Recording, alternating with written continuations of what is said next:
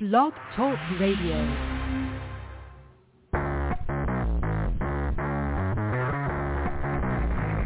Hello and welcome to Action Radio. This is Greg Penglis coming to you from the historic district of downtown Milton on the banks of the beautiful Blackwater River. And now let's get into Action Radio. Okay, it's the day after my birthday. Fun's over. It's time to get back to work. This is actually, no, I had a great time yesterday. We had the legendary Bill Fetke call in and actually sing When I'm 64. That alone was worth listening to yesterday's show. It happened right at the beginning. So that's kind of cool. Then Wendy called in with her husband, Mike, and they sang a really nice happy birthday with harmony and everything. It was fun. We just had a good time, but we did some serious stuff too. I had a friend of mine, Michelle, born on the same day I'm born on. And so she called in. We're sort of comparing, life as an October 19th baby. And it was funny. Now, today's birthday, I happen to know is Robert Malone, Dr. Malone's birthday, because he was on the show. And I looked him up. And so I found out that Malone was born literally one day after me. So this is his birthday. So I'm one day older than Dr. Robert Malone, the famous inventor of the messenger RNA gene jab, which I can't call it a vaccine because we have other terms for that. All right, enough of politics. I want to talk critters. This is going to be fun.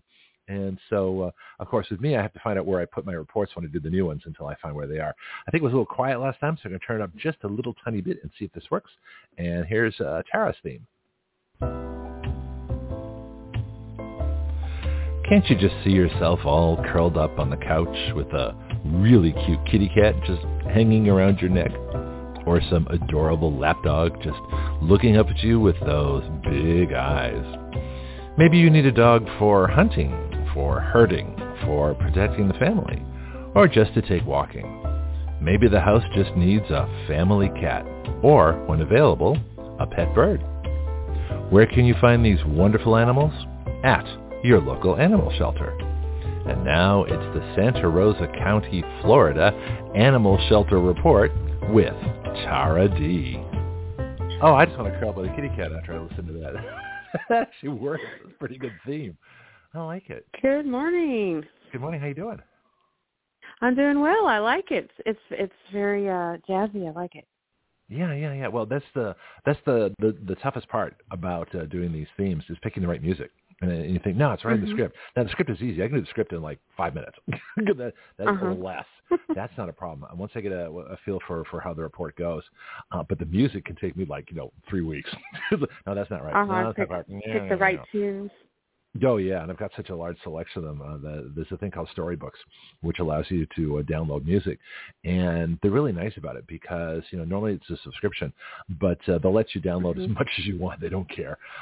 So I just went crazy, and then kind of postponed it for a while. So I'll get back because there's some new ones that I want to get for different parts of the show. But, yeah, that's exactly what happened. And so all these things that you hear, these weird things you hear on my show, let me see if I can play a couple here, are all from this one site, and they're really good. So here's what I do when the conversation gets a little heated sometimes, or I have to make an announcement. I want to kind of introduce myself gently. I'll play this. Isn't it nice and sweet? Yeah, just a little. Let's pay attention now. Yeah. Exactly. When things don't go so well, I play this.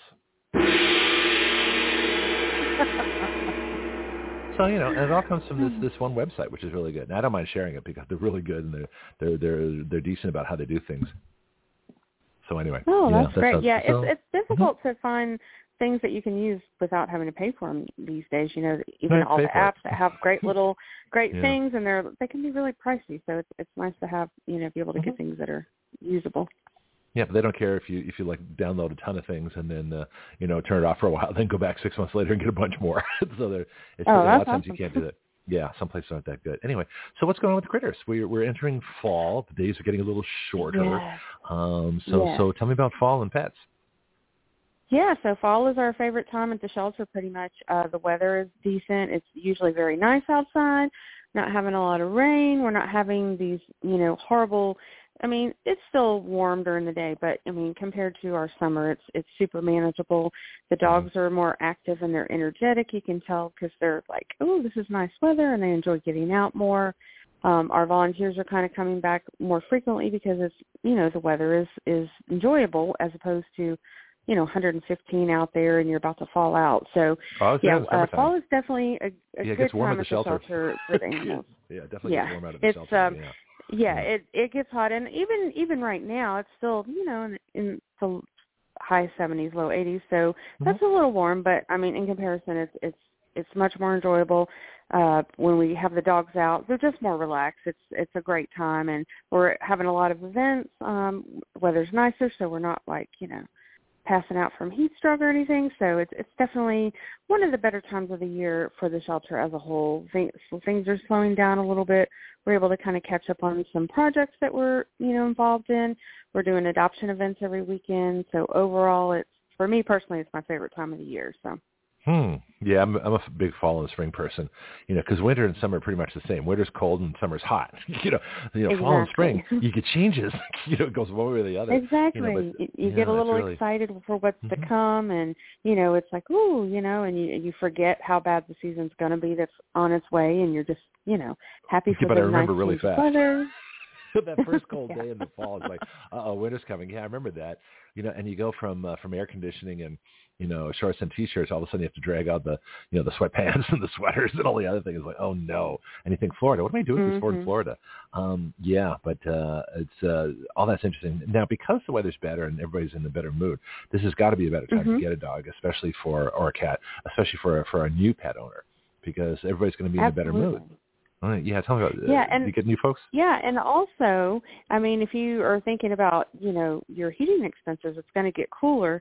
And, if you don't want to run your heat as much, you could get a dog or a cat. But dogs, let them sleep in the bed with you, and then you can cut down on your heating bill. So it's kind of, something else to think about. But wait a minute, like a doggy blanket? You get some big curly critter right there, licks your face in the morning. Absolutely. Good morning. Good snugglers, and you're like, you wake up to this big slobbering dog in your face, but, at least, somebody's right there, making sure you're cozy, warm, and, I don't know, I know a lot of people are like, oh, I don't sleep with my dogs. It's some people do, some people don't, but there are worse things. Some dogs are bed hogs, so you might have to let them sleep on their own beds, but Well, wait a minute. Now, this opens up a whole fascinating thing, because I can just see, especially if you have a relationship in trouble, it's like it's your dog, and especially if you want more amorous partner than another. I mean, I hate to get into. No, I don't hate to get into it. What am I talking about? This is funny. I mean, like I say, you might have to I'm a single guy and I don't have pets. Kick the dog out of the bed. Yeah, I know exactly. for my dog, like, she is huge and she will sleep on my feet. So, and I'm short, but sometimes I'm like, I have to make her move because, like, hey, I don't have any covers, and so I'm sure for folks who are sharing a bed with their pets, sometimes you might have to make adjustments. Hey, you guys, you got to go today or whatever. Go sleep on your bed, go downstairs. So. We need a phone call. This is hysterical. Now, and like I say, because we don't tell personal stories here on the show, but we do speak in very general terms. I have a friend, and most times I actually do have a friend. Otherwise I wouldn't know, because I'm a pretty boring guy actually most of the time, except on the show here things get except in like airplanes and playing rock and roll. But anyway, I'm pretty normal person overall. But I think of things like this because it's funny. I wouldn't have a huge pet. I mean, it wouldn't be my choice to have like a St. Bernard, just lying next to me in a bed, and seeing those big eyes and going, oh my God, sweetie, you've changed. Yeah, oh, it's the dog. Okay, good. But that's a lot of dog. That's a lot of dog, and really, if you have a big dog like that, like they're literally the size of a person. So it's like having an extra person in the bed, space-wise. So things to consider. But they're all sizes of dogs, so you don't have to let them sleep in the bed. I mean, that's not a requirement. You can give them their own bed, which is fine. But I know a lot of people do let their pets sleep in the bed with them, and I would stand to reason that there are probably some back issues or maybe even neck issues due to the pets sleeping in the bed, because a lot of times I think we compensate for them because we don't want to upset them when they're sleeping or wake them up, and we will contort ourselves into a smaller space just to not upset your dog or wake your dog or cat up. So it's kind of hilarious when people do let them sleep in their bed. Sometimes it's like, it's your bed, but you're kind of, you're kind of making them the priority, and then you're sleeping like sideways in a little spot. Yes, now that's screwed up to me. Yeah, it's like people that let their dogs sit on the couch and they'll go sit on the floor instead. It's like, wait a minute, you're the owner of the house, you're the person, and nothing. I love animals. Don't get me wrong. I mean, I'm not nothing against animals, but I'm just saying that there's a natural order to this. Okay, we humans pay the bills, do the work, buy the house, rent the apartment, walk the dogs, feed the dogs, watch the, clean up the poop, and think that, and then think the dog is the master. I don't think so. I mean, I got cartoons on this on our comedy page. Do you, now that we've opened up this can of worms, do you find that people sometimes do too much for their animals, where the animals kind of take over, and maybe they get resentful after a while? It's like, I can't do anything. My dog is on the couch. My dog's here. My dog's, or my cat, won't let me, read a book or a magazine or sits on my computer keyboard. It's like, wait a minute, you're the person. Okay, these are pets. I love them dearly, but they're pets. Okay, and I'm just curious. You must have some stories. Come on, tell me. Oh yeah, I do believe for sure that there are many people who, and then it's also a matter of basically establishing yourself as the boss in the house, like, and then if your dog or cat, I don't know. To me, cats are they do their own thing. So I speak more about dogs. But if you're going to allow your dog to get away with everything, and then you get mad when, he doesn't mind me because you allowed him to take control, and especially with behavior dogs, a lot of times that's because the owner is not doing what they need to do as basically the pack leader of the house. Like, hey, I'm in charge here. You're going to do what I ask you to do. I don't need you to do this, so you can relax. And it can be funny things, and it's cute. It's adorable a lot of the times, but sometimes it can roll over into behavior issues. So, really something to think about. If you have boundaries for your dog, make sure that you put those in place. And if you're okay with them getting on the couch, no problem, let them do it. But if it bothers you, then you can't let them on the couch today, and then tomorrow I don't want you on there. Because the dog's not going to understand that. So make sure you're consistent. Consistency is incredibly important, isn't it? Absolutely. Just like it is with children, it's pretty much the same with pets. If you're going to let them chew on your shoes today because that's an old pair, well, they're not going to really know, these are my new, these are my new Nikes that I just bought. They're going to be like, shoes are shoes. These are toys. So just things like that, being consistent with your pet is really going to make a huge difference on their training and then your happiness with how everything is going. I know that we'll get people, excuse me, kind of frog in my throat this morning, but I know we'll get people that, it's early. You're the first the dog's report. doing this or that. Yeah. have coffee ahead of time, yeah. Have big water nearby. I drink some water, but it's apparently, just getting through there. Talk over the phone, keep talking. We're good. Okay, well, we'll talk it out, yeah. But a lot of times, you just have to be consistent with your pet because otherwise, they're like kids. They are going to try to see what they can get away with. That's pretty normal. So if they're doing something wrong, it's probably because you let them. So you just need to make sure to work on consistency and set boundaries just like you do with your children. Yeah, that makes sense. And like I say, consistency is the key to it.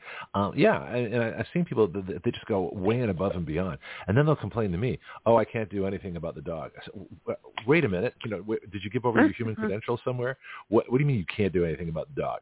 And I just see that. But I think let's get into the relationship thing because I think this is fascinating. Because people divide up everything when they split up, whether it's people living together or marriage. There are even custody battles over the pets now. I mean, people get really crazy about this stuff. So have you seen animals come in as a result of divorces or breakups? Absolutely. And we don't usually take owner surrenders now, but in the past when we did, we would see that a lot. Somebody's like, I'm going through a divorce, can't keep my animal. And I'm like, to me that didn't make sense because basically I think nobody wanted the responsibility of the pet. So now they're both bailing on the marriage and they're like, you take the dog. No, you take the dog. So we kind of see the opposite. Instead of them fighting for the dog, we see people trying to dump the dog. Oh, that's sometimes interesting. So sometimes it's a matter of maybe they can't afford it anymore because, their income is dropped and they're trying to move to a new place. And so that's, we see that. But sometimes it's just like, my husband left, it's his dog. I hate the dog. I don't want him. And we've seen that a lot in the past. So yeah, but it's you don't definitely take divorce dogs. and, you don't take abandoned dogs like that. You take dogs that are actually, homeless, right? I mean, how does that work exactly? Exactly. So you refuse them, or what do you do? Pretty much everything. We used to take everything, but that was when we would have to euthanize for space. So that's why we are limiting, not taking owner surrenders anymore. If you own a pet, then it's basically your responsibility. If you don't want that pet anymore, to try to find a suitable home for him, because we are the shelter is the idea is that we are there for the temporary housing of stray animals. Stray meaning a dog that's maybe got lost, found its way somewhere else from home, and then ideally we would have them left there on the for freeway. a few days. Horrible things that happen.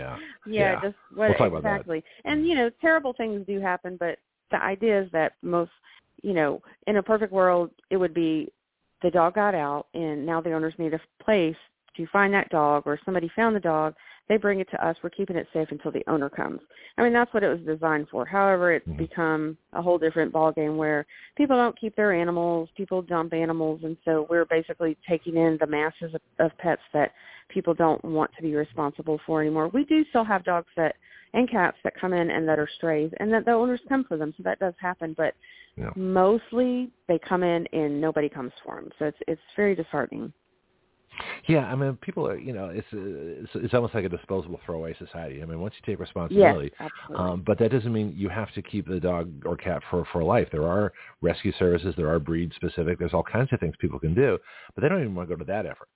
No, they don't. So, ideally, if you get a pet, you should be committed to that pet for life. But if circumstances arise where, like if you're having to move for financial reasons and you cannot fit, like, hey, nobody would rent to me with this dog, or maybe you have a situation where you have to move in with a family member, and things in life do happen where sometimes it's just impossible to keep your pet. Most of the reasons we get are trash, no offense to people, but most of the reasons we get for people getting rid of their pets are ridiculous. But sometimes life does throw curveballs at you where sometimes it's out of your hands. And so there are rescue groups, there are rehoming sites, and you'll have to put in the work to find a good home for your pet, but it is your pet, so you should be the one responsible for doing that. Yeah, no one forces you to take on the responsibility. No one forces you to have a pet. You're not issued one. It doesn't exactly, work and that's when we transitioned over to no kill. So one of our big bosses in the county was like, it's kind of like if you buy a car, if you decide you don't want that car anymore, the bank's just not going to be like, all right, cool, we'll take it back for you. No, it's up to you to figure that out because you took on that responsibility. So these animals are, being adopted and are being purchased by people, and they may think, oh, it's cool, and then they decide when they get home it's a lot more work than what they anticipated, and then they no longer want it. Well, we're just not going to be the dumping ground for that. Like, it's your pet. You be responsible for rehoming it, so we can focus on these animals that don't have anybody at all, and so we can try to help them. So it has really freed us up as a shelter to save more animals and work on getting those animals that are just being, dumped in the woods and things like that, so we can focus our finances on those animals that literally don't have a family, whereas these guys, you may not want them anymore, so it's your job to try to find them a better spot. And sometimes, we have a dog that recently went to a foster to adopt home. She's a fantastic dog, and this is something I don't know that I've ever heard this at the shelter. But usually somebody will want to bring a dog back because it's too hyper. Well, this particular family is a very, very active family. They got a dog that was a little older. They said she's the perfect dog, but she is not active enough for them, and she can't keep up with their lifestyle. They go hiking, they go running, and so she's in a foster to adopt, so that's they hadn't completed everything. So we'll be able to take her back, and they're going to hold on to her until we have an event. So it works out for the dog, but it's unusual because normally it's like, oh, the dog's too hyper. In this situation, we have a dog that's perfectly behaved and calm, and I'm like, oh, this is a switch. Wrong we dog. don't see that very often. Get them an Aussie Shepherd puppy. They'll be fine. Oh yeah, exactly. It seems like that might be what would be good for Cattle them dog. Because for their lifestyle, they're border high collie. active and exactly. Border collie. Exactly. Yeah. You're a herding breed, and you should have plenty of energy there. So now we have this dog that's basically a perfect dog, and I'm like, well, this is a switch. This will be one hopefully that we can place pretty easily back into a home. Since she's been in a foster home, we know now that she's like super calm and chill, so that could be really helpful to place her in a new home. Yeah. Okay. Well, let's. I got two folks online on live chat. Live chat's working today. It wasn't working yesterday on my birthday. It's hysterical. Today it's working. It's worked every other day too. Oh, I had a great birthday. We had Bill Fecky singing When I'm 64, because I just turned 64 yesterday. So life was pretty good at 64. Yeah, I'm enjoying it. Awesome. So all my friends are getting old and retiring, and I'm starting a new career. So things are great. So Pianki and Marcos in the Netherlands. If you guys have a question, type in. Feel free. We're a busy morning on Fridays, and so a lot of times it's hard unless you have a short question to get it in. Let's talk about who's available and what you have for events, and then we'll get your contact information before Derek gets here at the bottom of the hour. So who's available? Great. Yeah. So who's available? So I went into work Monday, and we had maybe 3 cats available in adoption, and now it's the end of the week, and we have a gazillion cats in adoption. So we've got a litter How'd of that cats. happen? I think we've got.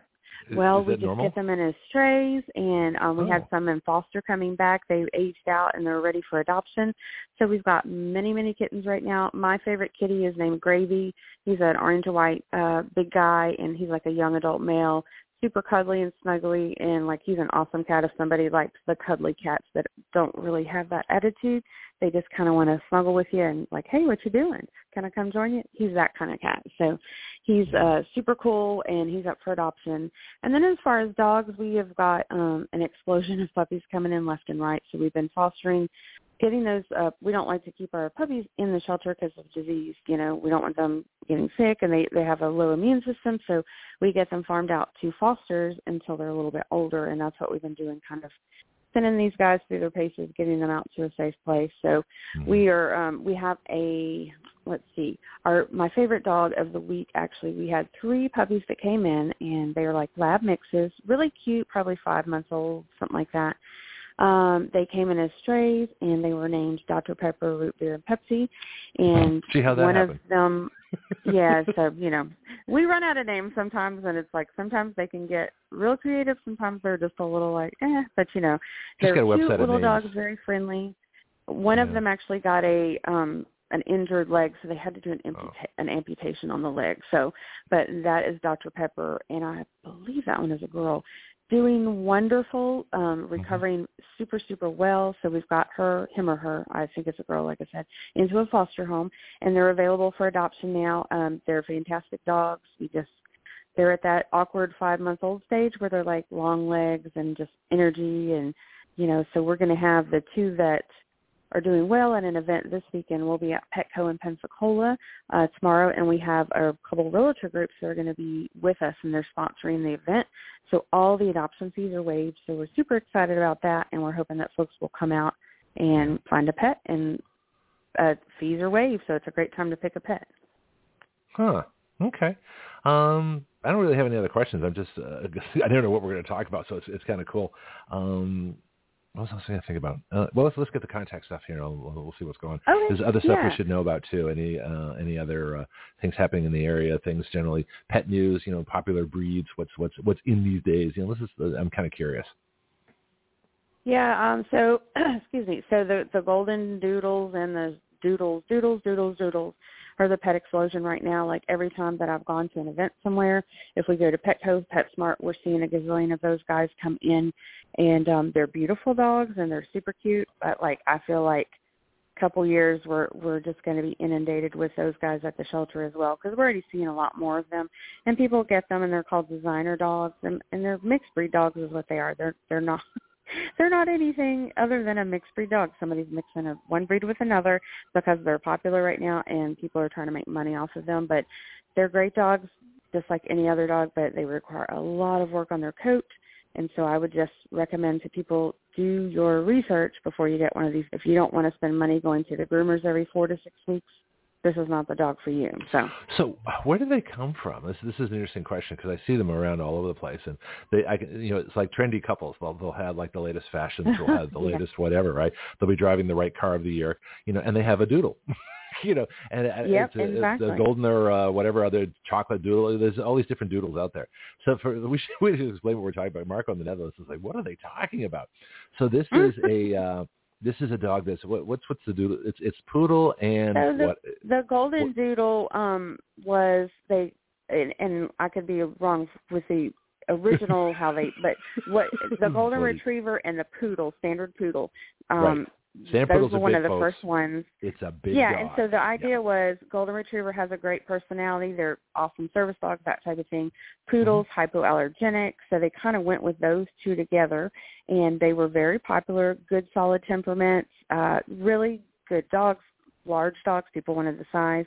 And then, it kind of progressed from there. Oh, I'm going to do a schnoodle, and so then we've got the people with the what's that? A yeah. schnauzer So then and a they doodle? started doing like the smaller breeds the same way. So they would do a schnauzer in a poodle, like not a standard poodle, but the mini poodles, and do those with the schnauzers, and then in the big size, now we're seeing like a Bernese Mountain Dog, a Bernie Doodle. Yeah, Marco just said that. He just typed that in from Netherlands. He says, I know there's a doodle version of a Bernese Mountain Dog. What would you call it, a boodle? I think they call them, that's cuter actually. They call them, I don't know, Bernie Doodles or something, but Doodles. Bernie Doodles? But that's like a teen pop star. Yeah, and then they're doing the Bernies. They're doing, I haven't seen them with the Pyrenees because those are great dogs by more themselves. standoffish. But Bernese Mountain Dogs and are if you want fabulous that dog, dogs. you want that dog for that reason, ideally. But they are definitely, and then Aussie Doodles, we're seeing those.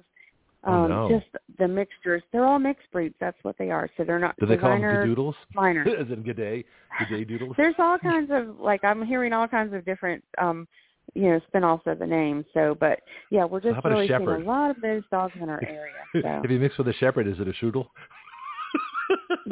Could be. Sorry. Could be, or a, gosh, I don't know. We were on that kick one day at work coming up with little silly names of if dogs are mixed together. And it's funny, sometimes we'll see a dog that comes in and you clearly go, this dog looks like, we had one that looked like a Basset and I think it was like a Golden Retriever because he looked like a Golden Retriever body, but he was short. And I was like, we joke around like, hey, we can make up a designer name for this guy and try to adopt him out quicker because technically, like, he's a mutt, just like any other designer dog is a mutt. But people might think, oh, he's a fancy, he's a golden but they're not a hound breed or yet, are something. they? They're not an established breed. They're not registered as of anything yet because they're mixed, right?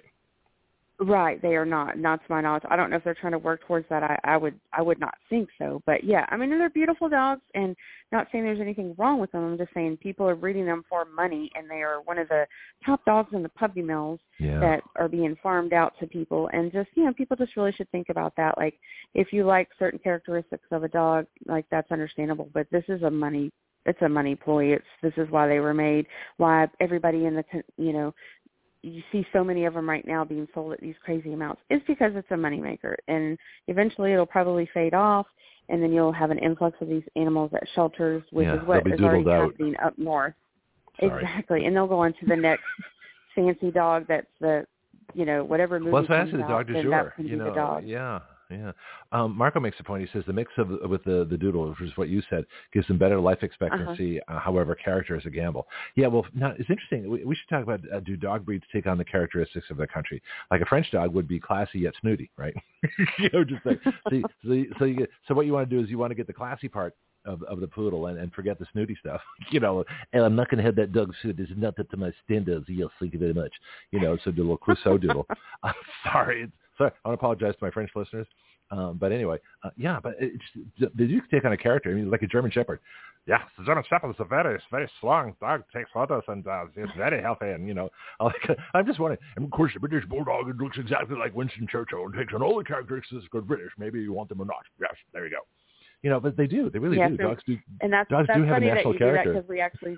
Yeah, we do that at the shelter. We make voices for our dogs. I do that at home as well. So sometimes it's like they don't really match up, but sometimes you're like spot on. This one you definitely could picture him having, like the German Shepherd. You're like, yeah, you definitely picture this dog having this accent and, like the Arnold accent and doing this thing. You have forgot your property, yeah.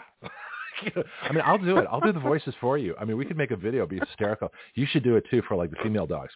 That would be outrageous. We'll have like little dog conversations. We'll make videos for the shelter. You'll adopt a ton of. I'm serious about this. You'll adopt a ton of them. It'd be great. Hey, we're down with it. That sounds hilarious. I'm game. So we'll just get the cell phone and make a video, and then I'll just do you and I will do the voices. I'll have a little script ahead of time. I'll send them over to you. Like, okay, here's the ones that need the male voices, and we do. We do that with our pictures. Sometimes we make little comments, but it's like the voiceover definitely sounds like that would be a lot of fun for sure. And you almost can look at a dog in your mind and go, yeah, this is what he would sound like, and get it pretty accurate. Once you see the dog, you're like, oh yeah, this dog is definitely gonna sound this way. And if you call one Yoda, I'll do a Yoda impression. Strong in the voice we are today. Anyway, it's a hobby. Hey, you better give the contact information at 7:30. So let's 7:29. Okay, absolutely. Any minute, yeah. So we're at Santa Rosa County Animal Services, 4451 Pine Forest Road, Milton, Florida, 32583. Phone number is 850-983-4680. Or you can check us out at our website, santarosa.fl.gov/animals. And always check us out on Facebook for cute pictures and Instagram as well. Well, we got until he calls. So it could be any time now. But, yeah, I like this video idea. This could be really fun, especially because let me hear one of your accents. Who do you do? Oh, my gosh. See, I normally don't do these ever in front of anyone, so I don't really have it. You're on radio. Nobody sees you. This is your voice. Yeah, but someone's going to hear this now. So no, hopefully. My dog at home. Well, yeah, hopefully lots of people. Well, so my dog, I have a Rottweiler that was my mother's, and then I have my Mastiff, and they're both shelter or rescue pets. So the Rottweiler, we don't do a German accent for him because he's more like a bro dog. So we're always like, yeah, he'd be the type of person that would like go to the gym all the time, and then he would like help the old lady across the street because he's super sweet. So I was like, bro, yeah, man, oh, can I have a chip, dude? And so that's our little voice for him, because he's always just kind of like, he's like, yeah, I was jumping the fence, man. I found this cool ball. I want to check it out. And it's more like a stoner voice, but it's like a bro voice for him because it's like he's a really muscular Rottweiler, so he's always doing physical activity. You need a dude to do that. You have to have a dude for male dogs, yeah. Hey, listen, Derek's here, so the good thing we got our contact information in. Work on it. Let's talk during the week, and I'm available for voiceovers. All right, sounds good. Well, hope you guys have a good rest of the day then. I'm sorry. No, go ahead. I interrupted you with my Churchill again. Oh, no, I was just going to say, hope you guys have a good rest of Friday. Thank you. Thanks, Tara. Thank you. Money. What is it? How does it work? How do you get it to work for you? So many choices. Stocks, bonds, mutual funds, commodities. And then there are the markets. Oil, gold, manufacturing, trade, energy, even government. To make sense of all the places your money can go, Derek Park, our Action Radio financial reporter, joins us Fridays at this time to make sense of the markets and your money. I still don't have those transitions right. I'm always stepping on people's lines when they're leaving, and I'm getting ready to play the next theme. And I've done this like 5 years. You think I get it right by now. Good morning, Derek. I'm doing fine. You missed my birthday show yesterday. You can call in and sing When I'm 64. So I'm now looking at life from 64, having a great time, and doing what I love doing. So I'm in great shape here. 64, wow. You didn't know that. I know I look younger, right? It's good genes. Attitude, constant comedy. Well, thank you. Yeah. I think it was a surprise. Well, no, I feel really fortunate in that. The big health challenge was actually, it was funny. This is back in 2016. I found out the same week I had, melanoma, which is fatal, and a heart condition, which was, potentially fatal, and I had to take care of both of those. Once I got that taken care of, I've been great. It's like, yeah, okay, surviving. Everybody has challenges, right? But once if you take care of yourself, and then doing the exercise and all the other stuff, the good nutrition, it makes such a difference. So you set good habits early. And I'm looking at here I am starting a new career when all my friends are retiring. So that's what can happen. Yeah. So we should talk about that.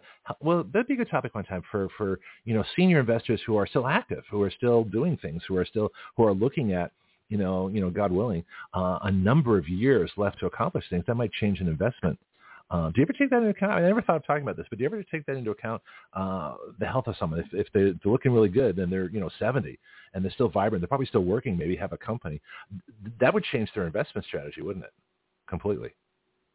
Or would it? I mean, yes and no. It depends on their risk tolerance. It depends on what their goal is. You know what I mean? So, if their goal is to live a good life, and make sure the money lasts, yes, it could. If their goal is really to leave a legacy and they kind of don't care because they prepped really well, then no. I mean, you can change stuff up. Yeah. Well, I'm looking forward to the lifestyle I'd like to get. I've got several airplanes I want to buy, so I got some plans. Anyway, a couple of interesting things. I don't know if you had a chance to check the economics page, our Action Radio economics page. There's a ton of interesting articles there, and I found one from the Mises Institute. And this is the folks, Ludwig von Mises Institute. They're up in Auburn University. They're not too far up, north of where we are here in the Panhandle. And they talked about the money supply. They talk about negative money supply growth, which to me seems like a contradiction. Because if the money supply is growing, that's inflationary. When it gets to a certain point, if the wealth of the country, if the economy is not growing with it. But they're talking about negative money supply growth. It seems like a contradiction. So let me read you a quote here and see if this makes sense. They say the money supply metric used here, the true or Rothbard-Salerno, which is something I'm not familiar with, money supply measure. They call it TMS. I'm sure that's an acronym for something else, but I'm not going to ask. Anyway, it says the metric developed by Murray Rothbard and Joseph Salerno and is designed to provide a better measure of money supply fluctuations than M2. Have you heard about negative money supply growth or this Rothbard-Salerno thing? Do you know what they're talking about? Because it's new to me. No, I haven't actually. Okay. Yeah, well, that's that question. That's kind of yeah. It's okay. kind of new. Well, take a look. I usually tag you on these things, but I know you're busy. I'm busy. We're all busy because life is busy. But if you get a chance, I do try to post, interesting things like this, and especially things I disagree with, because I'm thinking to myself, if the money supply, well, let's just talk in more general terms. So the amount of dollars circulating, unfortunately, the government controls that. If we had a free market, see, I don't require a gold standard, and I think you've talked about this, because there's not enough gold. Right. To match all the money. But that's not as important to me as a consistent money supply. So if the money supply stays stable, you don't need gold to back it. It's backed by the fact that Congress is keeping it stable. And so as the economy grows, as wealth grows, people, raw materials, labor, finished goods, services, things like that, wealth, genuine wealth. I don't mind if the money supply grows proportionate to that. That's okay. But when the money supply grows way above the wealth, and each dollar, becomes worth less, then the prices go up to pay, because people still want the same value. And if that value is with $10 or with $20, they still want the same purchasing power. So that's where it becomes negative. So why would economists, unless it's like saying 2% inflation is desirable. No, it's not. 5% deflation is desirable. 0% is okay. Anything positive in inflation is inflationary. So is this one of those things where it's kind of like a made-up number? Negative money supply growth. It doesn't, because they say growth. So I'm confused. Are you as confused as I am by this? I am. Yeah. I mean, okay. It's not something I'm real familiar with. Well, it's good to know then. All right. Let me give you the other one here. And this might be close at home. Wall Street Journal, another article I post on the Action Radio economics page. The article is titled Government Bubble Burst. It says, stung by historic losses in recent years, long-term bond investors are showing a diminishing desire to lend to the U.S. government. Or maybe it's just that the government is trying to borrow too damn much. It's pretty editorial for the Wall Street Journal. I'm kind of impressed. But let's talk about the first part of that. If people don't buy the Treasury bills, if they don't invest in debt, what does the government do? I'm not sure. You know what I mean? Like that's one of those gotcha questions. That's a good answer too. You know what I mean? The government they make money off of producing debt obligations.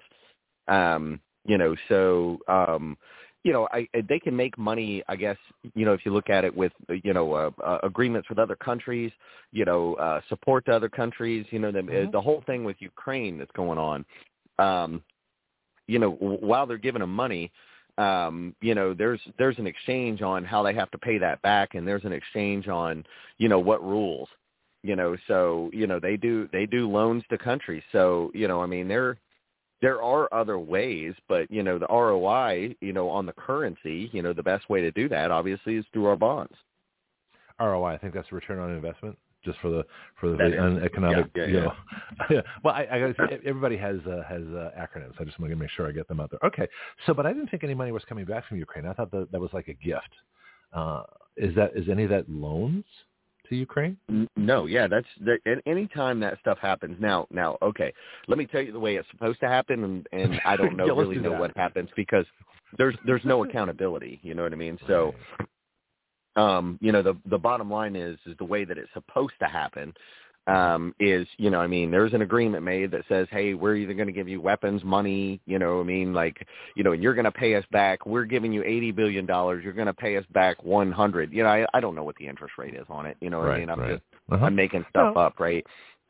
You're going to pay us back 100, and you have to do that over the next, you know, 10 years. You know, if you win your war, you know, we expect it sooner. You know, I mean, like there's, you know, I'm putting this very, very, very broad, you know, because that's the type of agreement that is made that says, okay, hey, we're going to provide you support. You're going to provide us X, you know, and this also, you know, in the tense, like if you're talking about Kuwait in Desert Storm, you know, U.S. is like, yeah, we'll come get you, man. You're going to give us some of that oil, right? Oh, yeah. Well, that was Trump's big thing. You know, he said, why didn't we keep the oil when we saved Iraq, quote unquote? And then Hussein ended up destroying all the oil wells. It's like, hey, listen, if we're saving the country, that's our oil. That's how I look at it. Right. Or leave the country alone. Let them fend for themselves, you know. I mean, wow. What a mess. All right. But this is interesting, though, that I don't think people have thought about this. This might be, you know, the bellwether. This might be the canary in the coal mine, that if people stop borrowing, and what would cause them to stop? I think if the current treasuries are at a higher interest rate than previous ones, so they call that a reverse yield curve or something, where they keep offering more and more. So your older treasuries at the lower interest rate, they're not worth as much. So why would... Right. So what's going on? What's with the interest rates? How's that playing into whether people are going to invest in our debt or not? You know, I mean, it's actually playing well. You know, that being said, you know, I mean, our debt, you know, right now is worth its weight in gold. You know, I mean, you know, the Fed is going to be on the hook to raise the rates when they meet in November. It's November 1st. You know, I'm 99.9% sure that they're going to raise the rates. You know, the inflation reports for the past 2 months, inflation has kind of gone sideways. And this last one, you know, it's jumped a bit, you know, so, you know, they're going to raise the rates. Right. And Powell even said yesterday, which spooked the market, to go backwards, and the market 2 days ago went back really hard. You know, so it went back hard yesterday, went back really hard 2 days ago, but Powell came out and said, hey, inflation's pretty resilient, and so is the consumer. So, you know, if it doesn't continue down, there's going to be more rate hikes. You know, so, great. Yeah, not good. And meanwhile, Congress is still borrowing, and they can't even elect a speaker. Although, let me ask the question du jour, because I know something really incredible, and I heard it on a news report. It was Charlie Kirk was saying it yesterday, and some other folks, that grassroots pressure has kept Jim Jordan in the speaker's race. I know we're a little off economic topic, but you know, because that's where they spend the money and create the inflation, starts in the House. So this is critical for what we talk about here every week. But Jim Jordan was on his way out. The deep state had won. They had their wimp, they had their rhino, they had their Mick Henry, they had their John Boehner, Paul Ryan, you know, Kevin McCarthy. They had their stooge. And we've talked about my feeling is that it doesn't matter whether the House is Republican or not, it just matters who the Speaker is and whether they control the conservatives. And that's what they're trying to do again. However, apparently, Steve Bannon, War Room, grassroots pressure, people calling Congress. I mean, we're in Matt Gaetz' district. We don't have to call. We know what he's doing. No, he's doing fine. Maybe just reinforce it with him. But as far as the others, they turned around. He lost. He lost yesterday. Now he's coming back for another vote today, and he's going to fight. That's all been... real Republicans. It's all been grassroots pressure. And what that tells me is that Action Radio will work. I mean, I always know it will work, but there's the evidence right there that they turned around the speaker's race. The deep state lost one to people making phone calls. Well, imagine if they have legislation in their hands and they actually provide Congress and the state legislators and the local governments with actual legislation ready to go, ready for committee hearing, because that's what we do here.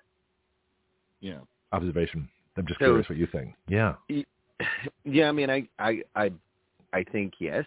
You know, I mean, I got to take my other hat off for a minute. You know, I mean, like, I think I said this before, like, you know, a lot of people don't necessarily like Matt Gaetz, but one of his biggest complaints is, hey, we continue doing these continuing resolutions, which all it does is say we keep doing the same old thing. He says we can't, as a country, afford to keep doing the same old thing.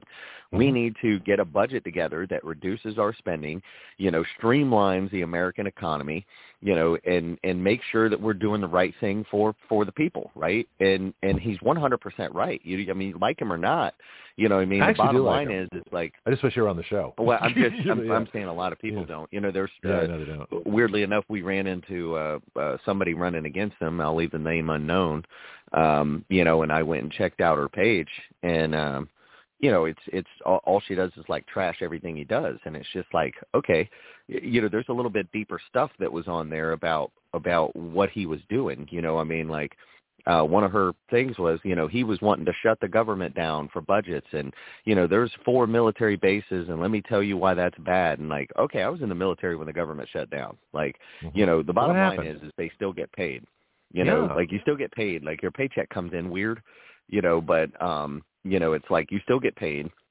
Some operations may slow down, which, in turn gives people a little bit more time off. So like when it happened for us, the op tempo was high because we were fighting 2 wars, right? Right. So, so for us, when the government shut down and they're like, okay, well, we're just going to come into work today. It was like we were out of there at 2:00. So it was like, wow, right, okay. There's kind of nothing to do. So it ended up no raids today, everybody. Chill out. Yeah. So it resulted in us having a little bit extra time. And then number 2, our paycheck came in a little bit weird. You're supposed to be paid on the 1st and the 15th. I got paid, right. Like a day later. I got paid on the 2nd, and then like a little bit more came in on like the. I did. I eventually all got paid. That happened twice in my military career. So. It's not necessarily a bad thing, but, really look at the holistic approach of what he's trying to do. He's trying to say, hey, let's quit the bleeding and let's fix this thing. And there's that. It's not just him. I'm just using him as an example. There's actually about 6 or 8 Democrats that are kind of on the board with us. And then, there's about 20 Republicans that are kind of like, hey, we need to fix this thing. The funny thing is that's like saying, 95% of the House and Senate are kind of like, nah, who cares? Or I want mine. I'm just hoping it doesn't crash while I'm in office. That's what they're really saying. That's right. That's right. It's like, don't go on my watch. Guess what? Yeah, they're about to wreck this train, man, because if inflation continues to remain sticky, and I mean, we're starting to get some shaky companies reporting, misses, profit misses. If that continues to happen, misses? we're going to meet. Is that what they call it? We're going to meet. They don't call it losses? I'm just curious. Profit misses? No, it's a profit miss. Okay. They'll come in and say, hey, earnings per share were supposed to be, the P&E ratio basically is supposed to be, XYZ, but it came in at this number, which was lower than expectations. And that typically is bad for the stock price, i.e. Tesla. You know what I mean? I'll throw Tesla under the bus. They missed, they've been lower in prices because sales have been slowing, and, the stock is under heavy pressure. I mean, it was down like 9% yesterday. Here's something. We're getting more earnings coming in bad, which is going to result in more quarters of negative GDP, and unemployment is on the rise. So, the case for a recession is looking real good. Yeah, which is that what we want. But we've been telling people, I hate to say I told you so, but we've been headed for recession since Brandon stole the White House. That's me. That's not that's not your department. But anyway. I got some questions for Pianki here, but something you just mentioned about Tesla. Tesla's owned by China now. A lot of companies are owned by European and countries in China. And I posted another of the articles. What do you mean owned by China? What do you mean? The company is Chinese now, or whatever it is. Tesla's owned by like some Chinese company. What? That's what I saw. All right, hang on. I don't know. All right, wait a minute. Let me pull it up here. Let me pull up the article. Send it. But it's on my economic report. I gotta pull it because I don't think I have it posted to my articles for the show. This will only take me a second to find it here. Okay. But now if it's wrong, then let me know, because I don't want to be accused of posting false information. I get accused of it enough when it's real information. Yeah. Do you want me to get the report? Because I do got to kind of leave briefly at 8 today. Get the report while you're looking for that. Article. Yep. Okay, go for it. All right. Well, good morning. This is Derek with the Action Radio Financial Report. Stocks closed lower following Fed commentary. Equities finished lower on Thursday following Fed Chair Jerome Powell's late morning speech, which addressed the U.S. economic outlook. Long-term yields ticked higher, with the 10-year Treasury yield approaching the 5% mark, a level not seen since 2007. Existing home sales for September came in slightly above consensus expectations, but were 15% lower on a year-over-year basis, as higher borrowing costs have pressured housing market activity to go lower. On the corporate front, Netflix rose over 15% following a strong third-quarter earnings report after the market closed yesterday, while the consumer discretionary sector lagged following a softer-than-expected earnings report from Tesla. Corporate earnings will remain in the spotlight over the coming weeks, and the S&P 500 heavyweights, Microsoft, Alphabet, Meta, and Amazon, are set to report next week. Oh my gosh, this is another big report. Yeah. Dow Jones Industrial closed down 251 points, or 0.75%, to 33,414. NASDAQ closed down 128 points, or 0.96, to 13,186. And the S&P 500 closed down 37 points, or 0.85, to 4278. In the bond market, 10-year Treasury yield is at 4.98%. Commodity prices, the price of crude oil was up $2.09, or 2.39%, to $89.36. And spot price of gold was up $20.20, or 1.03%, to $19.8850.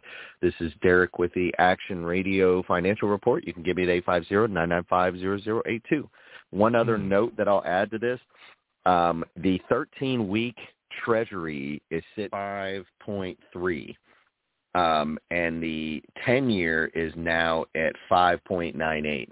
So the yield curve is getting real close to coming back in line, which is also another indicator that, hey, once the yield curve kind of rights itself, that's when you need to watch out. Oh, tell me why. So the yield curve inversion has been a long-term indicator of recession, right? Right. So typically I think it is, they say that the yield curve inversion, the recession happens within 3 months to 18 months. Well, here we are. We're right at 18 months right now. So the yield curve, there's another statistic that says that once it rights itself, there's also a high probability that recession is near. And I don't know the numbers on that one, what they're estimating, but yeah, the yield curve is almost coming back to even. So a normal curve would be long-term bonds should be paying a higher interest rate than short-term bonds, because you're making. Yeah, that's good. So that's the right. So the inverse curve is when the short-term bonds are paying more than the long-term. Long-term bonds. Everybody's buying short-term. Yeah. So basically that means everybody's running to the short term because they're avoiding volatility in rates, and they're avoiding volatility in the market. And the short term. So if they change, they're not in it for the long haul. They don't have to sell that 10-year bond. It's only what's the shortest term? The what now? Shortest term you can buy a bond for. 13 weeks. 10 years, 13 weeks. Interesting. All right, I found the thing on Tesla. It's from StreetInsider.com. They've got a bunch of different companies, including General Motors. But it says Tesla was purchased by Tencent Holding Limited in China. It says Elon Musk might be the business behind Tesla and the majority shareholder with 21.7%, but he isn't the only one pumping money into the automotive company. Plenty of shareholders in Tencent Holdings. Have you heard that? I know who Tencent is. Yeah. Okay. Well, how about this General Motors one? It says purchased by Shanghai Automotive Industry Group in China. Let's see here. So Tencent, it says they only have a 5% stake. Okay, that's not owning it then. So this article might be both. Yeah, that's not owning it. It just that they bought. They're the biggest majority shareholder over the biggest majority shareholder over Elon Musk. Okay, All right. Well, in that case, Yeah. I just erased my So, whole window, so I've got, yeah. Yeah, that's probably, I mean, it's probably a little sensationalized. I mean, like Tencent over there is kind of like saying it's their Spotify. It's kind of like what Tencent is over there. Okay. Tencent is an internet platform that provides them chats and like a Facebook type service, as well as music and things like that. So they're publicly traded. So their biggest companies over there are QQ, Tencent, and the companies that do that, and Baidu, and they're all publicly traded. So okay. So let me yeah. take that article off for now, and I'm going to take. Well, if you get a chance during the week, take a look and tell me. But I think I'll take it off because it sounds like it's more sensationalized. That's why I want to run it by you. Pianki has a quick question. Oh, and the other thing too is you're going to be off at 8:00 because we have another report that starts at 8:00. We have. Are you ready for this? The Black Mama Bear Gun Report. With Candy Petticord. Yeah. So it's funny. So she loves that name, and anyway, it's a fabulous report. But we have 2 gun reports now that follow you. So if you get a chance to check it out, hang out, listen, or pick up the podcast later. These 2 are just amazing people. Remember when we had Jim and Shirley on for like 2 years or more? Those 2 had a fabulous. Oh yeah. 2 fabulous reports, and they're also friends, so they overlapped. Yeah. Well, we're sort of it's kind of happened again. It's great. It's talking about serendipity.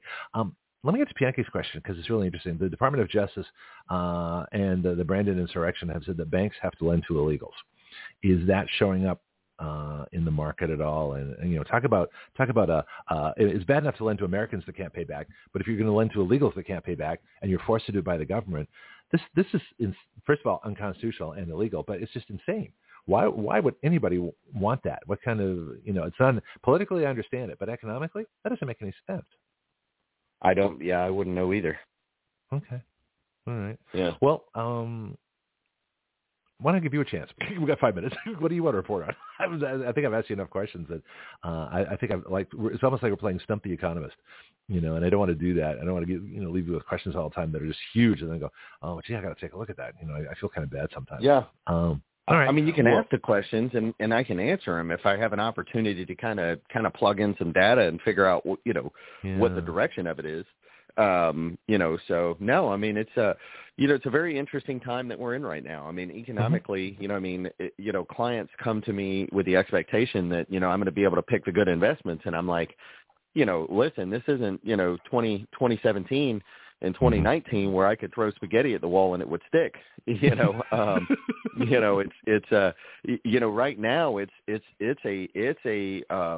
a tough time. It's foggy to pick investments. So I'm normally telling people, look, if you don't want to see negatives over the coming years, next year, I'll say, you need to buy things that are a little bit more stable. And yeah, you're going to be stuck with a 5% return, but inflation isn't far behind that. But if you're somebody that's squeamish on seeing your account go down, this is not a time to be buying things that are risky.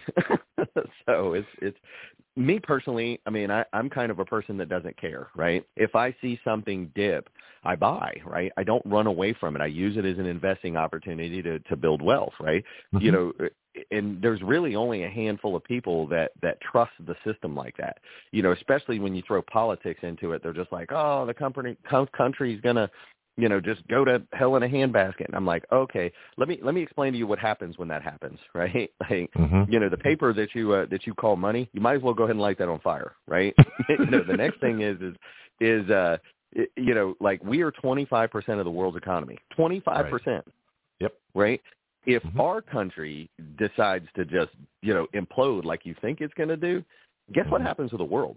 Right? Yeah. China gets 33% of their food from us. If we had to close our doors because we had our own problems going on, China's going to run into a famine that they've never seen, right? Yeah.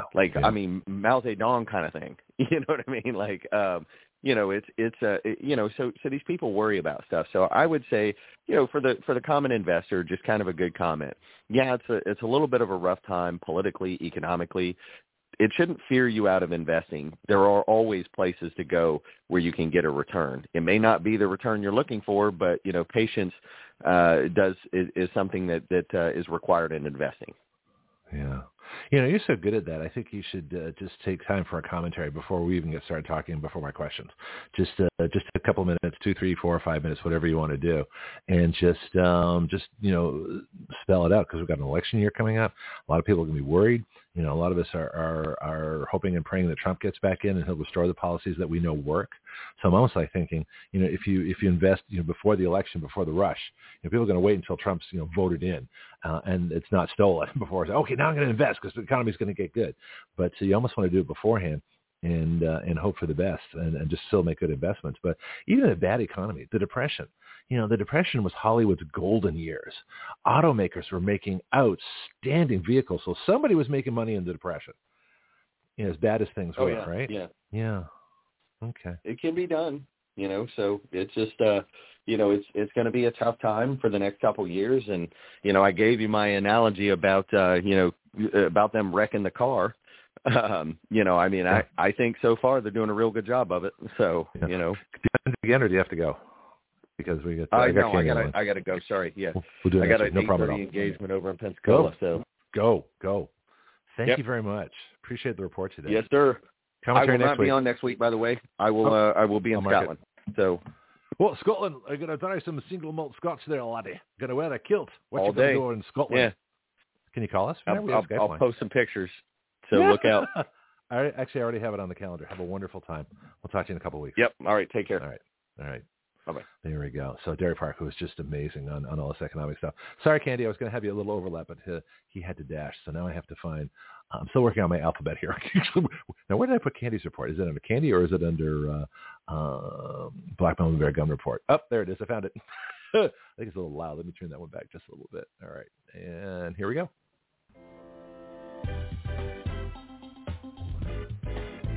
Every once in a while, you run across someone who doesn't quite fit the image of who you expect. And sometimes you get totally surprised. This is one of those times. Candy Petticord is a facilitator of A Girl and a Gun, a state leader, DC Project, Women for Gun Rights, a training coordinator, Buckeye Farms Association, a board member of Faster Save Lives, an NRA Life member and training counselor, and a USCCA instructor. And for the rest of the story, you'll just have to listen to Candy Petticord, because this is the Black Mama Bear Gun Report on Action Radio. So, Candy, do you have any honorary degrees to throw in there too? I mean, you can't get one of the longest list of qualifications, I think, for the show. And now an honorary degree in constitutional law from the University of Notre Dame. I'm just curious. That'd be pretty cool. Wouldn't it, though? That would be very cool. I don't have any honoraries yet, but hey, who knows what's coming down the pipe? So. Oh, I'm open too. Just if nothing else, I'd like a law degree an honorary degree from, I don't know. Let's go for the top. Let's say Harvard or Yale, despite the fact that they're leftist, prejudiced Marxists, who hate Israel and Jews. But other than that, it'd be fun to have. Listen to Alan Dershowitz. I know, right? But it'd be fun to have an honorary degree from there, just because. Yeah. And now, Greg Penglis for Action Radio with his honorary degree in law after writing, legislation for the last 10 years. Da, da, da, da. Yeah, exactly. Well, which all goes to prove, probably as I say on the show. You're probably writing them. You're probably writing them better than the guys who actually have degrees. But I digress. No. Actually, no. If I may pat myself on the back here, that was the whole purpose of Action Radio, was to write bills better than the people that see the bills are written by members of Congress. It's true. No, they haven't. Well, you'll learn more about this. The longer you hang out here, the more we'll throw at you. But that's. Well, I'll send you my gun law. Have I sent you our gun laws yet? Our proposed laws? Because some of them you have good. not. Okay, I'll do that. All right. Not. Yeah, I got to do that. Okay, yeah, I got to post them awesome. I should post them on the gun page too. I get so carried away with those sometimes I forget what we do here, which is write bills. But there's a bill on reversing the way that gun checks are done. So instead of registering everybody and putting everybody through a background check, you simply produce your driver's license ID, and the gun stores have the prohibited list. And if you're not on the prohibited list, you can buy whatever you want. So a gun check is done, but they don't know who you are. Nothing's registered. You just, the gun store person or the registered firearm license holder, puts your driver's license up against the computer, and they have picture ID of the people who are prohibited. If you're not on the list, buy a gun. Buy 6 guns. I don't care. Buy whatever you want. That's one of our bills. Mm-hmm. There's another bill that cool. that would immediately allow silencers and suppressors, because why should you have to go deaf when you're defending your life? So that's a bill. We've got one that offers tax credits and tax deductions for the purchases of quality firearms and ammunition, so that low-income people especially can exercise their Second Amendment civil rights. We've got one. There's another one, too. There's a couple of those are the big ones. Oh, also including gun owners in the list of civil rights criteria. So along with age, race, sex, pregnancy status, and all the other things they have. And also ideology. So we want to make gun ownership a civil right. Under the civil rights laws, prosecutable by anybody who violates Second Amendment civil rights. So that's what we do. So I'll send them all to you. Wow. Yeah. Wow, that's awesome. Yes, I would love to see those. Well, that's where we get all the DC Project folks and all the other the gun groups out there to start looking at our gun legislation and saying, hey, we can lobby for this. so the bunch of folks are in Washington, but DC, I love it. Are you DC Project? Are you involved with them?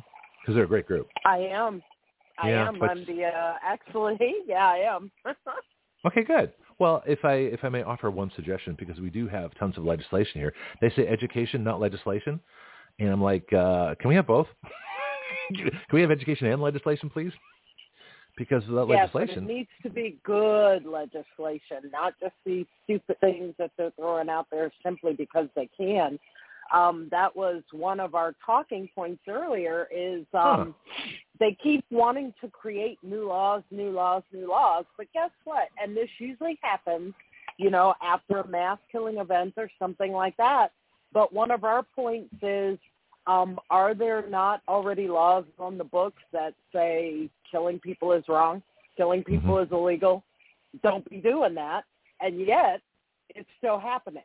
So to me, that's a no-brainer that slapping more laws on good law-abiding citizens is not doing any good, because last I checked, criminals are criminals because they don't obey the laws. I mean, it's stupid. It's redundant. Why would you keep penalizing law-abiding citizens who want to do the right thing, who want to follow the laws, but all they're doing is strapping us down and hamstringing us? So when these episodes happen, we're stuck. We can't do anything because we're trying to be good law-abiding citizens.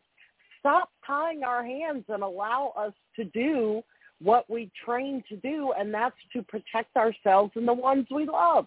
That's all we're asking, and if for those who don't like firearms, don't like guns, that's okay. I respect your opinion, and I respect your ability to have that opinion. If you don't like guns, then don't own one. It's that simple. But my rights don't end where your feelings begin. Sorry. There's a bumper you sticker. Don't like guns, bumper sticker alert. One. Bumper sticker alert. That was a classic. My rights don't end where your feelings begin. I'm going to start saying that. I'm stealing that. That's good. That's very good. So we've. Oh no, listen, you come up with these great things. I got to hang on a second here. Let's. What am I looking for? Here we go.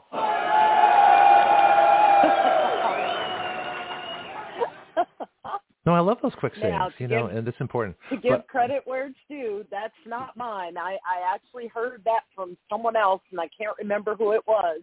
Well, let's get him on the show. It's just that so was good. True. I know, right? We need to get him on the show because that's a lot. If you look at the big picture, that is a lot of what's going on now. I feel offended. I feel hurt. I feel that you're doing blah, blah, blah. Well, guess what? The world doesn't operate on feelings, or at least it shouldn't. The world needs to operate on facts. It needs to operate on logic. And guess what? Facts and logic typically don't change. Your feelings do. But you don't legislate feelings either. You can neither legislate feelings nor can the government change them. You can be tortured near death, and they can't change your feelings because you still have your own willpower.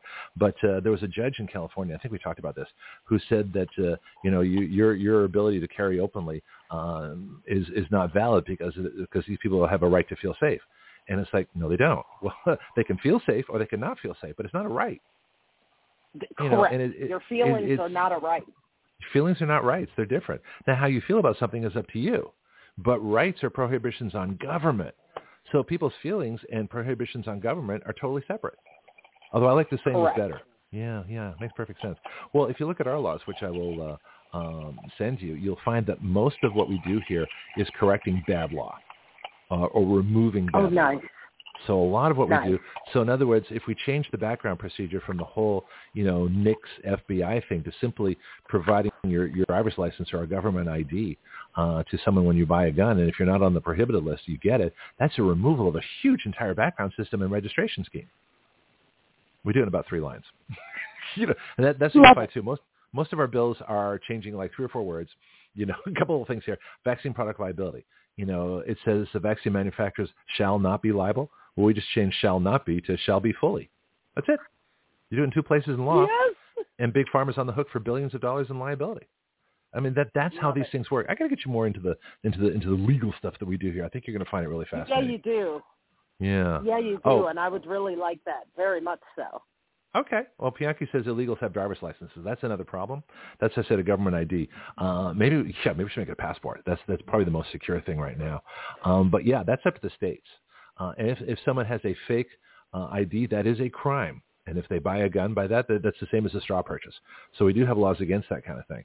But the vast majority of honest law-abiding citizens who don't want their guns registered, this is the best option. If you're not on the prohibited list, and it's up to the government to maintain that list. That's their problem. And if they screw up, but that would take away a lot of problems where people have, John Smith. There's probably a John Smith on the prohibited list. Duh. So all the John Smiths out there that want to buy guns, they get false bounces on their gun purchases. Whereas me, Greg Penglis, I'm it. Nobody mistakes me for anybody. So I'm all set. I don't get ID fraud because there's only one me. You can't fake being me. Nobody would want to. So that's another saving grace. All right. So what do you want to talk about this week? Enough about me. Well, we're already on a good topic. Actually, I like that. It's been heavy on my mind, especially this past week. Just how many hoops we as law-abiding citizens have to jump through just to exercise our rights. And that is just baffling to me. I just don't understand. And again, when we were saying that there are already laws on the books, so why when something bad happens, why do they always rush to smack down more law? I guess what I need is for someone to help me understand that mindset. Help me understand the mindset of this should be allowed and this should be allowed and this should be allowed and this should be allowed, and your city is in shambles. It's a crime haven and everything else.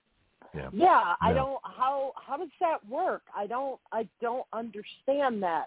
And then those of us I can help you. Who want to have ourselves, yes, help me out with that. Help me. Okay, because what do guns represent? Independence, man. Yep. I was going to say freedom, but it's exactly the same thing. So guns represent freedom and independence. So if you're a controlling Marxist who doesn't mind killing 100 million people just to get your point across, guns represent government. I might pull this out right now. I made this argument a while back. Let me see if I can find it for you here. Something I wrote years and years ago for California. It might take me a while to find. I'll do it for next week. So I don't want to like lose the show pushing the wrong button, which I can do rather easily. So we're not going to do it today. But I wrote something for California. Basically, it was about the individual versus the government, and how the government fights for control, and the individual has to fight for freedom, and that this battle continues, and that the same implement of our freedom. So if you're to be free, you have to have the implements of your freedom. And a gun is the implement of your freedom. It's the most efficient, effective way to maintain yourself against a brutal force of home invaders or a rogue government or an invading army or a looting mob of illegals or anything you want. And, the gun is your best defense. And so you can't be free if you can't have guns. But the people, what it boils down to is the people in government, those that want control, they cannot absolutely control you if you have guns. So what they're really objecting to is freedom. This isn't an argument about guns. Guns are metal and plastic and carbon fiber and, gunpowder and igniters and primers and all that kind of stuff, right? Lead, so that's what guns are. So by themselves, if you look at the elements, it doesn't have a spirit, doesn't have a soul. Well, maybe some do. Maybe the Winchester 77 does, but that's another story.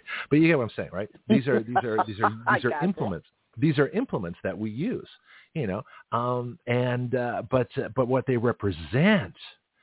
represent is something far, far greater. They represent freedom, individuality. They also represent the power of life and death. In other words, the individual. Now, here's what gets really ironic. The same people that call abortion a choice, okay, and that give women the power of life and death, are the same people that say you can't have a gun because it's dangerous, because you can't have that much control. It's not your choice. It's our choice whether you have a gun, but it's your choice, a woman's choice over the father and the baby, whether the baby lives and the man becomes a father. So it's a fascinating hypocrisy argument. Yeah, go ahead. Tell me what you think. It's like, how's that even work? Because I'm staunchly opposed to abortion, and I'm not even going to get into that. No, but as a hypocrisy example, the whole argument that it's my body, my choice, I can kill this human being, and you don't have any say in it, but I can't have a firearm to protect my human beings. How's that? It just is mind-boggling to me. The more involved I become in the firearms community and with training and meeting people and learning stuff, the more the opposing view is just absolutely convoluted and confusing to me. Mm-hmm.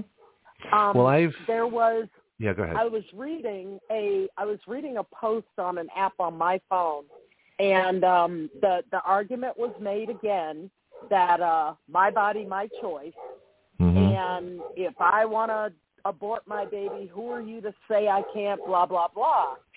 But the baby? I think that, sorry. Yeah, I know. The baby might have a little something to say about that. But the biggest argument I have for that is the times we're living in right now, there are so many options for birth control, so many different options out there. And there's this beautiful thing that's called abstinence. Oh, my gosh, what a concept.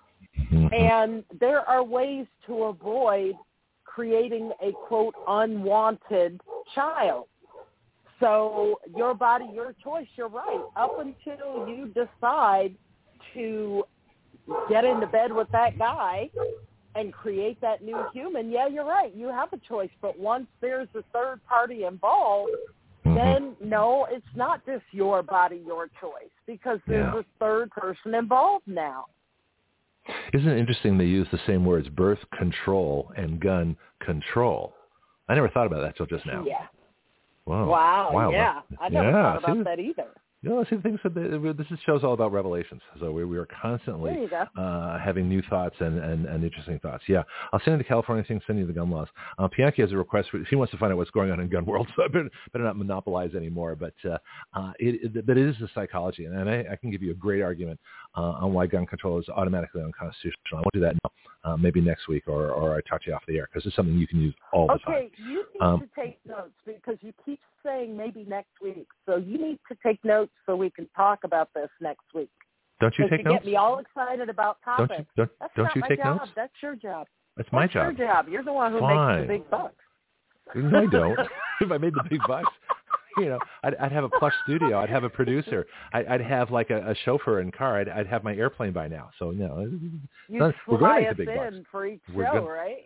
What's that? We're going to make the big bucks, but we're not. You'd fly us in for each show if you were making the big bucks. I'll fly you into the studio right?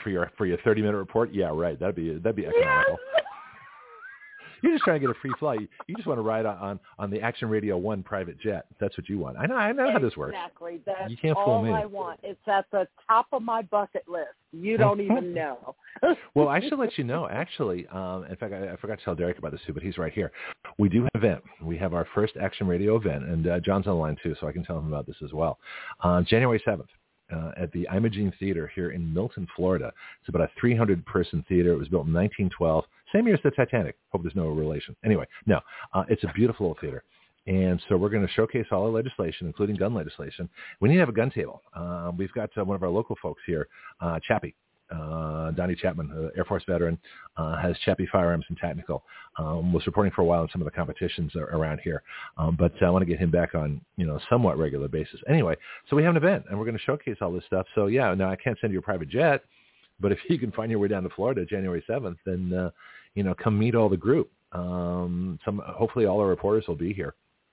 And we'll see, plus some major celebrities I'm working on. Yeah, so it's going to be interesting. Well, no one's ever done this. No one's ever had a legislation day celebrating or showcasing legislation written by regular people. Bianchi's got a bill. Right. Jeff's got a bill. Jonathan has a bill. You might want to write a gun bill. I can teach you. It's easy. Easy peasy. And then we'll change it to education and legislation. That. Education and legislation. I would like that. Okay, fine. So what do you want to talk about? What's on your list? Like I said, everything we've been talking about. I didn't have a list today. Okay. I've been out of town all this week for work.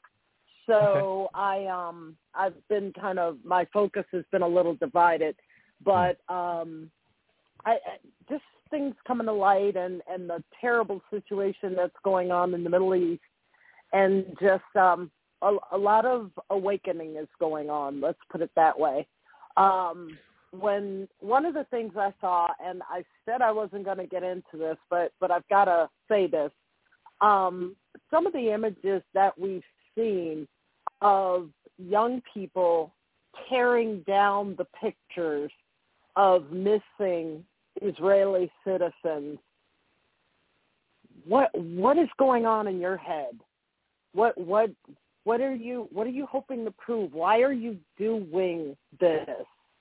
Just it to me is just such a hateful act, such a malicious and evil act. What is going on in your head? What have you been taught? What's been pushed into your brain that you feel it necessary to rip down a mother's, a father's, a sister's, a brother's last hope? Why would you do that? You know what I mean? No, I do, and I think the answer is leftism. If you look at the, people keep accusing, us white guys of white supremacy, but they're, on the right, or conservative, or in my case, anti-federalist. I'm way to the right of conservatives. And so, but people forget that, and they say, well, Hitler was a right-wing dictator. No, he wasn't. That's an impossibility, because the right wing, the ultimate right wing, is anarchy, which is no government at all, which is just as bad as tyranny, which is total government. But Hitler was a totalitarian, leftist. Nazis are leftists. So the political organization, the Nazis that brought about the Holocaust, were leftists. They were ultimate totalitarian dictators. Look at how Russia treated Jews, from the Tsar, which was a totalitarian monarchy, to Lenin and Stalin, which are totalitarian communists. It's the same thing. I don't know how Jews fared in Italy under Mussolini, under fascism, but fascism, socialism, Nazism, communism, they're all isms of totalitarianism. So killing Jews who want to be independent, who want to live free and just be left alone, it's similar in a way to gun owners, I think, and the people doing this, they're learning this through their leftist government indoctrination through school. They're learning this at their leftist universities. They're being indoctrinated that it's okay to kill people that disagree with you. I mean, ultimately, that's what the left wants. Not the liberals, but the left, the ultra-left. When Hillary talked about re-education camps, I mean, she just mentioned concentration camps. She just called them re-education, but that's what she wants. She wants all conservatives to go through a gulag so that so that we're right thinking. So this is what it comes to. It's the same stuff. It's the Holocaust attitude. It's the same thing that caused Jews around the world to be persecuted for, several thousand years. Totalitarian governments hate Jews because they put God over government.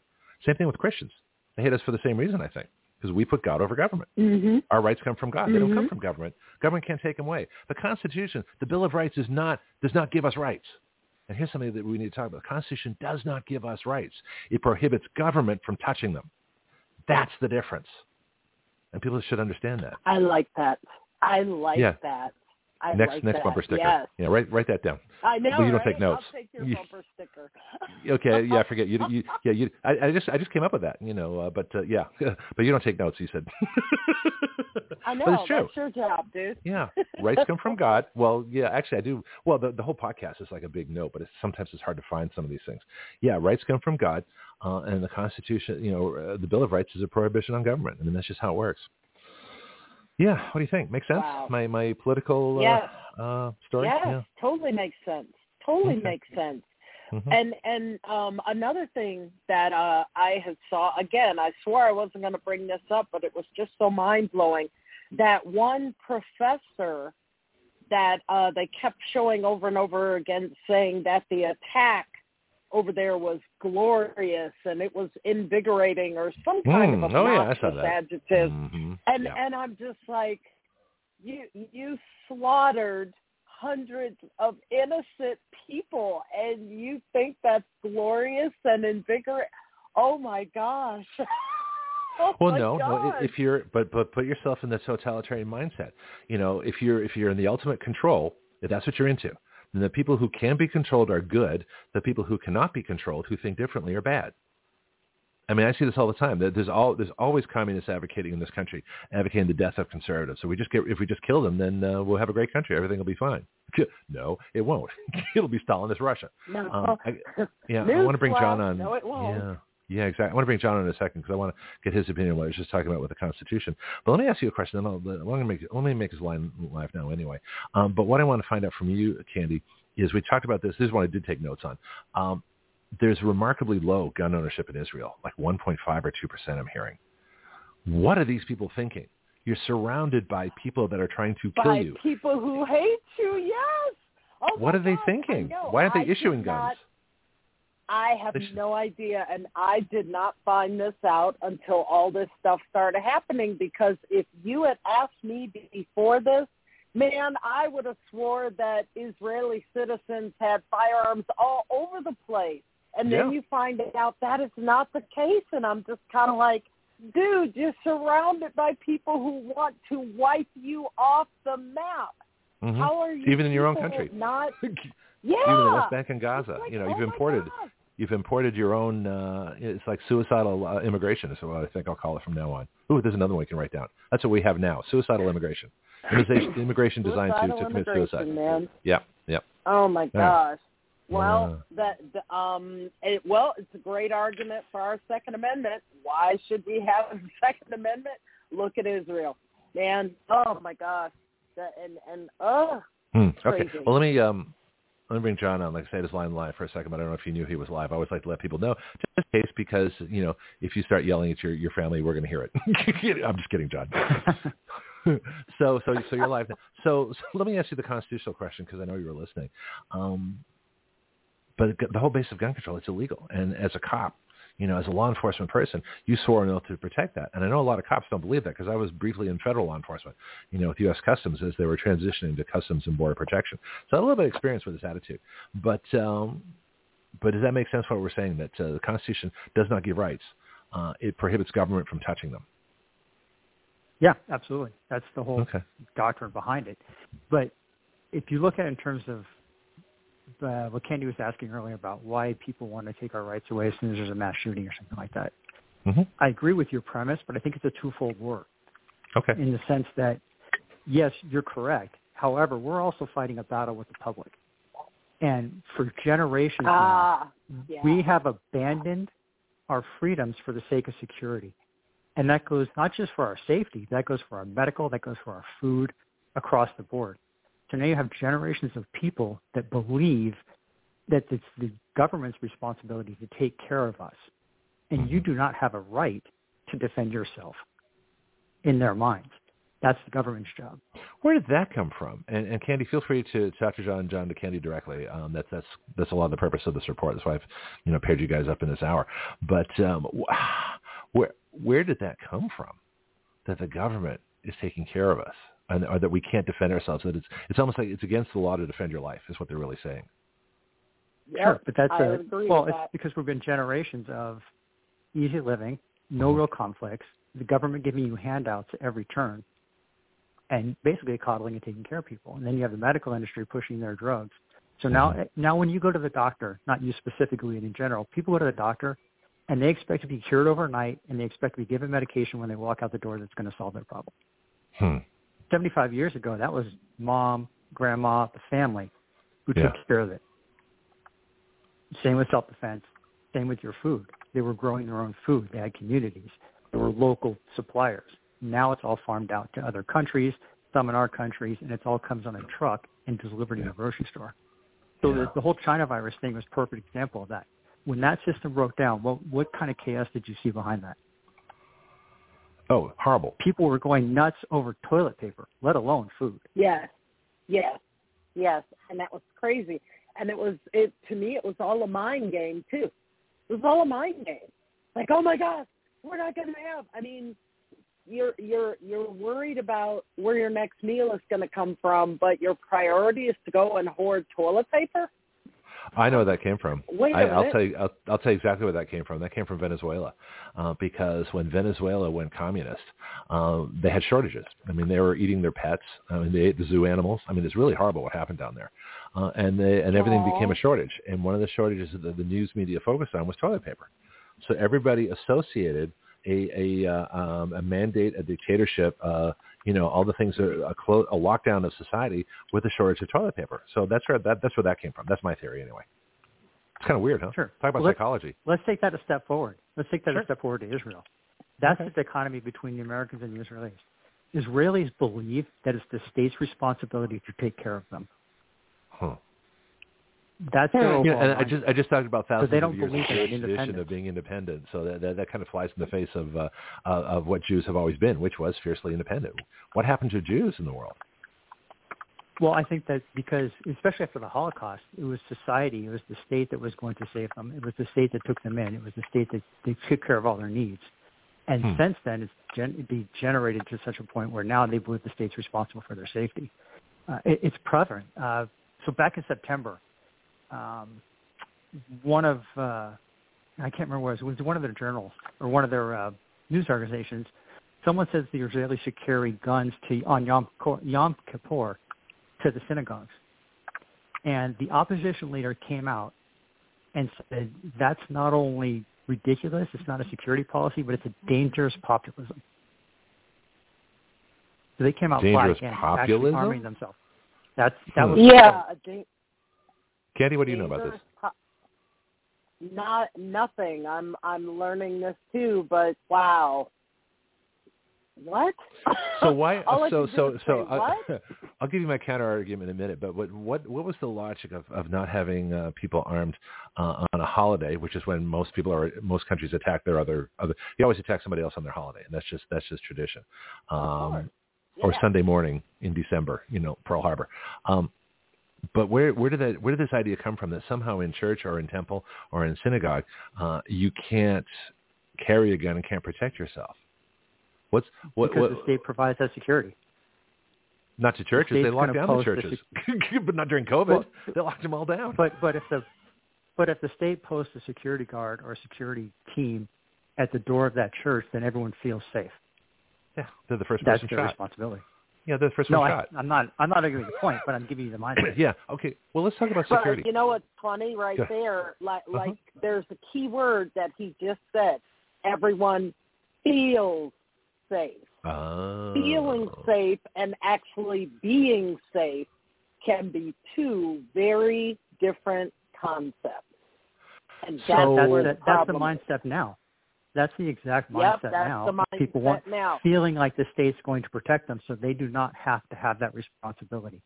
They do not have to face the fact that there's evil in the world, and that evil can reach out and touch them. Yes. Now, there's a young lady who is involved in DC Project. She's a teenager, and she actually has testified before Congress. And one of her issues was security in the schools.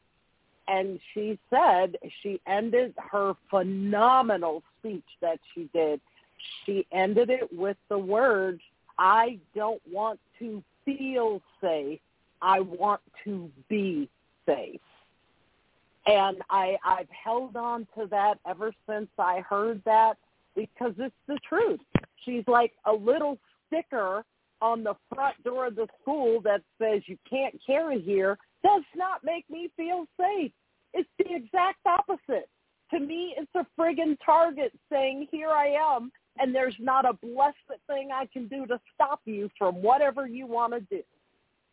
This young lady is amazing, and I was just so impressed with We'll get her her. on the show. I believe Let's talk she's to her. only 15 years old. Oh, let's get her on. She's amazing. Yeah, bring her on. No, talk to her seriously. and see. Hey, we've got a teenage reporter on the show. So, I mean, young folks are always welcome on the show. But awesome. let's talk about this feeling safe versus being safe, because I think that's absolutely critical. I mean, I made that same argument with that judge in California. I'll send you both to something I wrote way back when. It was like 15, 20 years ago, maybe now. So I've been doing this a while. But this idea of not only do people want to put the trust in the government so they feel safe, they don't want anybody else to have means of their own safety. In other words, they feel safer with a government they think protecting them, which won't, rather than the person next to them who's armed and hopefully openly carrying in a place where they can. They feel more threatened by the person who's there who would save them directly. They're right there, right? As opposed to the government, this mythical government out there that might not, and so, that probably won't, because you got to call them, you got to wait, and even then they don't have to show up, So that's all perception, that's all psychology, that's all feelings. Yes, it is. Right, folks? It is, and I love that you brought that up, because here's another one. I've seen it a bazillion times now, that when trouble happens, the police are minutes away. But you don't have minutes. No. You have seconds. And the term first responder for like police is actually a misnomer, because if I walk over, Greg, and I punch you in the face, guess who your first responder is going to be? It's going to be you. Yeah. It's going to be you. And I thought we were friends, too. Any person who is involved, I know, right? I'm just kidding you. Did I hurt your feelings? Oh, no. No, you inspired my self-defense instinct. I think of myself, I'm just going to back away far enough to embarrass her, anyway, so you're going to miss. But anyway, there we go. Yeah. But this is fascinating. Who think, right. But there's a lot of people who think that the police are the first responders for them. But, hon, the last time I checked, it is few and far between that a police officer just happens to be standing right there when that bad guy draws that gun on you and demands your wallet. I really don't think that happens. I really don't. So your first responder is you. We have a police officer here, former and now running the Women's Gun Academy. We've got to get all your information. Firearms Academy, excuse me. John, what do you think?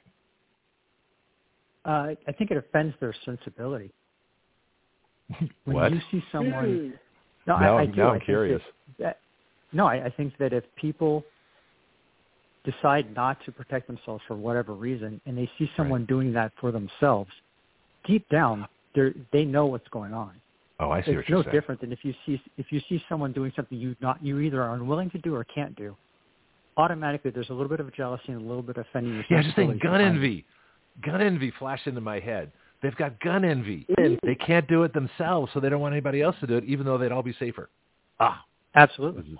This is fascinating. But keyword there, a lot of the people, it's not that they can't do it, it's that they won't do it. There's a difference. Yeah, but if you're emotionally predisposed to not defend yourself, if you've never had to defend yourself, if you've never been, if you're not raised with the idea that you're an independent person, that you're a child of God, that you're special, that you're individual, that there hasn't been one of you, since, and there won't be one of you exactly again. People, I don't think the group think, I'm just one person. Why, I'm not that valuable. It's almost like a dehumanizing if people won't defend themselves or protect themselves. They won't even pick up the implements that will save them. It's like, the Madden Awards. In class. Oh, yeah. I was just going to say, I talk about that in my classes, too. Oh, let's hear from both of you on it then. John, you go first. Yeah, John, tell me. Sure. The way we phrase that, though, is if you become a victim, it's not what you're going to lose. It's who's going to lose you. And that puts a different perspective on it. It's easy to say that I'm going to go down in a fight. If it happens, it happens. But the truth is, if I go down in a fight, my 2 kids don't grow up with a dad. My wife doesn't have a husband to help her and support her. So there's a bigger picture involved there. So the thought process of, okay, if I go down, I don't have to worry about it because it's not a big deal. I'm just one person. That's selfish. And you can't look at it that way. I just wrote down selfish in my notes. Who's going to lose you?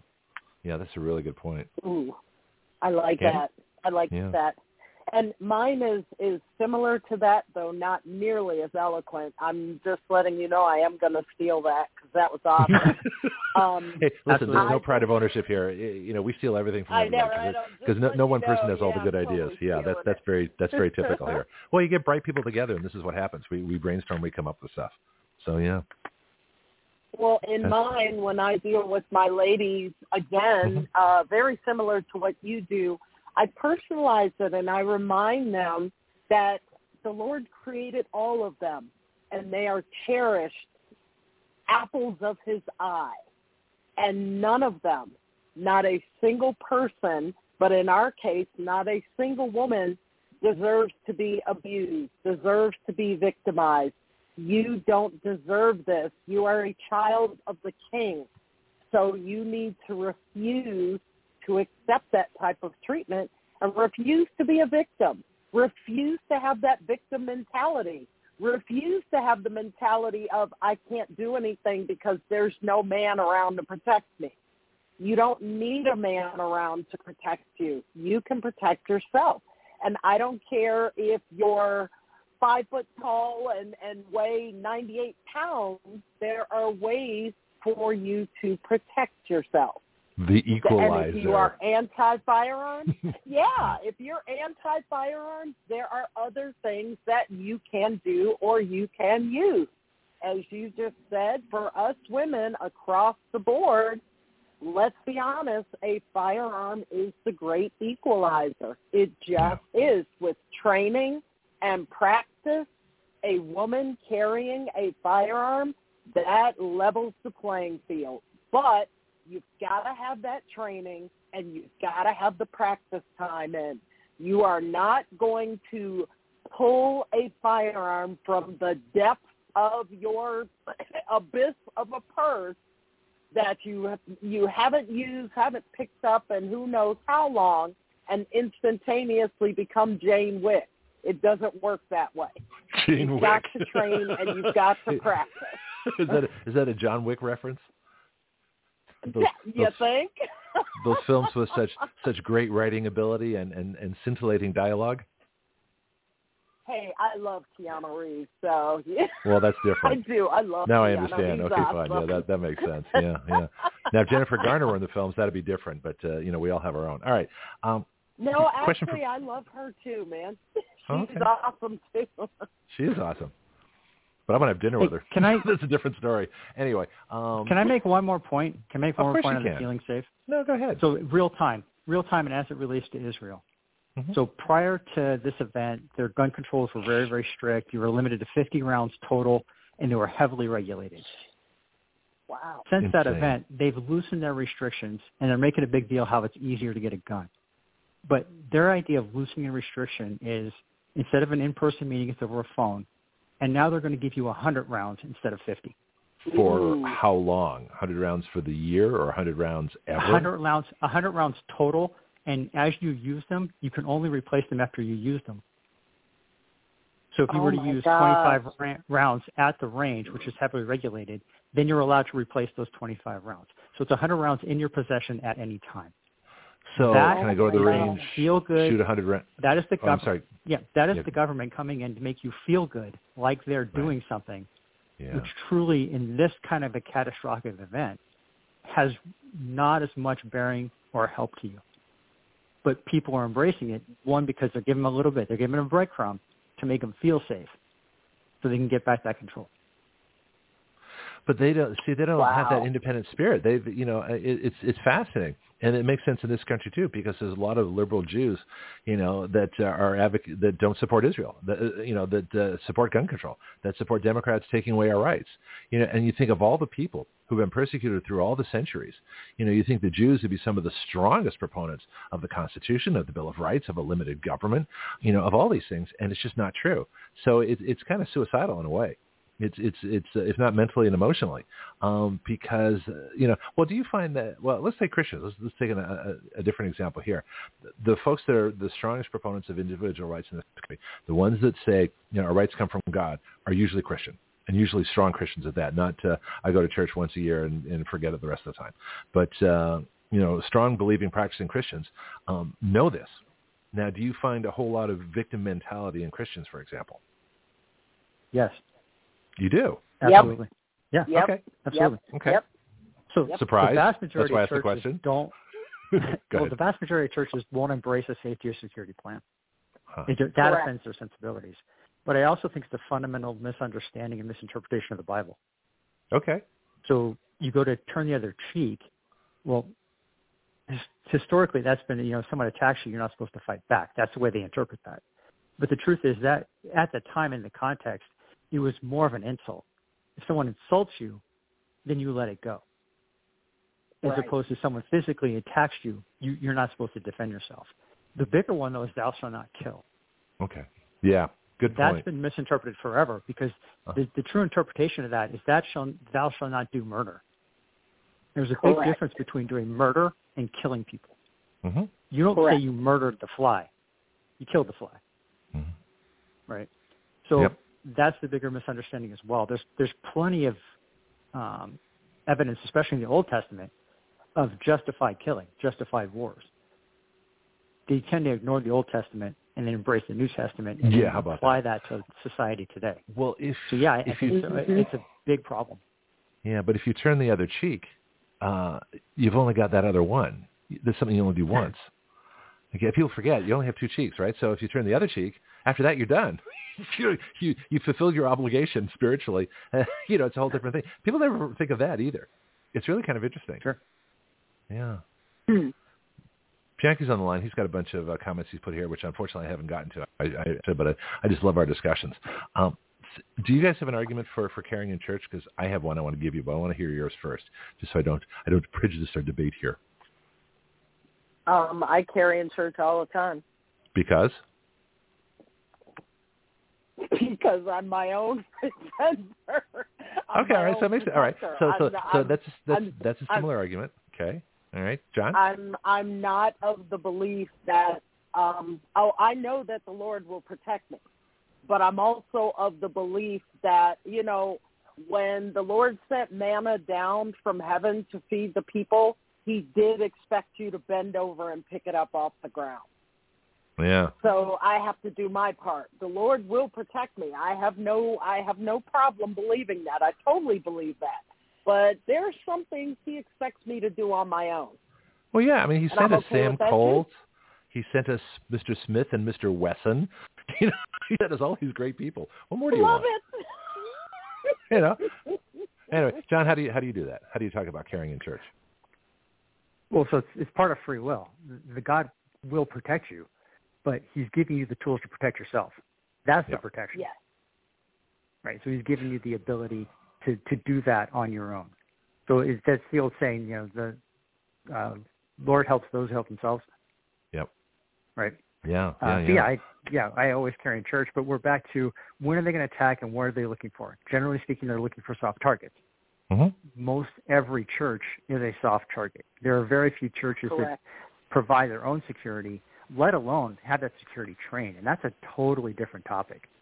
Write that down, because I apparently don't write down enough notes according to Candy. So, well, isn't that your job? No, apparently it's not my job. It's not her job. Why do you think I have 12 reporters? I mean, I can't keep track of everything we talk about. This show's too huge. I'm just the ideas guy. Don't mind me. All right, here's an idea for both of you. Candy, you're a hoot. This is one of my favorite hours of the week. I love talking to both of you. All right, so here's what I say, and of course you can steal it. This is why I come up with this stuff. That my first question to people is, well, where do our rights come from? Oh, they come from God. Yeah, everybody knows that, right? Well, God expects us to defend ourselves, as you said. Well, what's God's house? Church, right? So if we have God-given rights, what better way to honor God and honor our rights than carrying in church, which is God's house? Ooh, how's that? Ooh. Candy's all excited. John, you can use I that know, too. right? I'm like, ooh. Yeah. Well, if so in fact, carrying in church is actually honoring God and thanking God for the right to defend ourselves and the implements to defend ourselves, for sending us Sam Colt, Mr. Smith, Mr. Wood, some of the other folks out there, Mr. Glock. Yeah. But to me, it's a valid argument. It's an exercise of our rights. It's our God-given rights. So what better place to exercise our God-given rights than the place where we talk about God the most? Hopefully, church. Just a thought. Yeah, it makes sense. Absolutely. I stumped the panel. Makes total sense. No, yeah, the counter argument would be, though, that it's God's house and nothing bad will happen here. That's their mentality. And that's a problem. You're right. Agreed. Well, I think we can defeat that. That's the problem.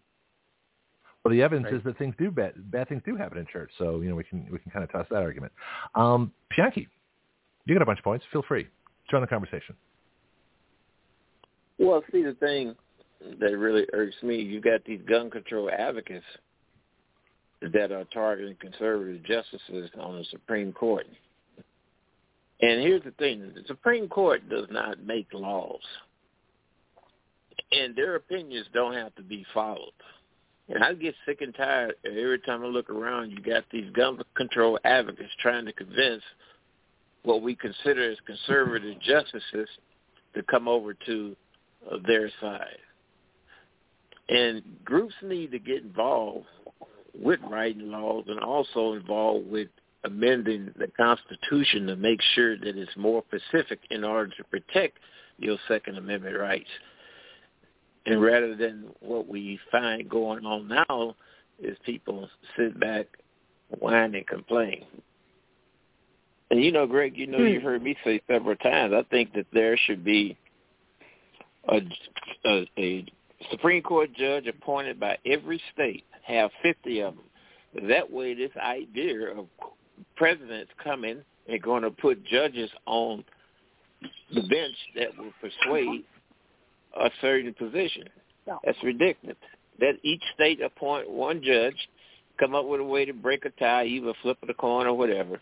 And that way you take away that argument and that power of play that we see going on today. So. Okay, panel. Then I'll tell you what I think.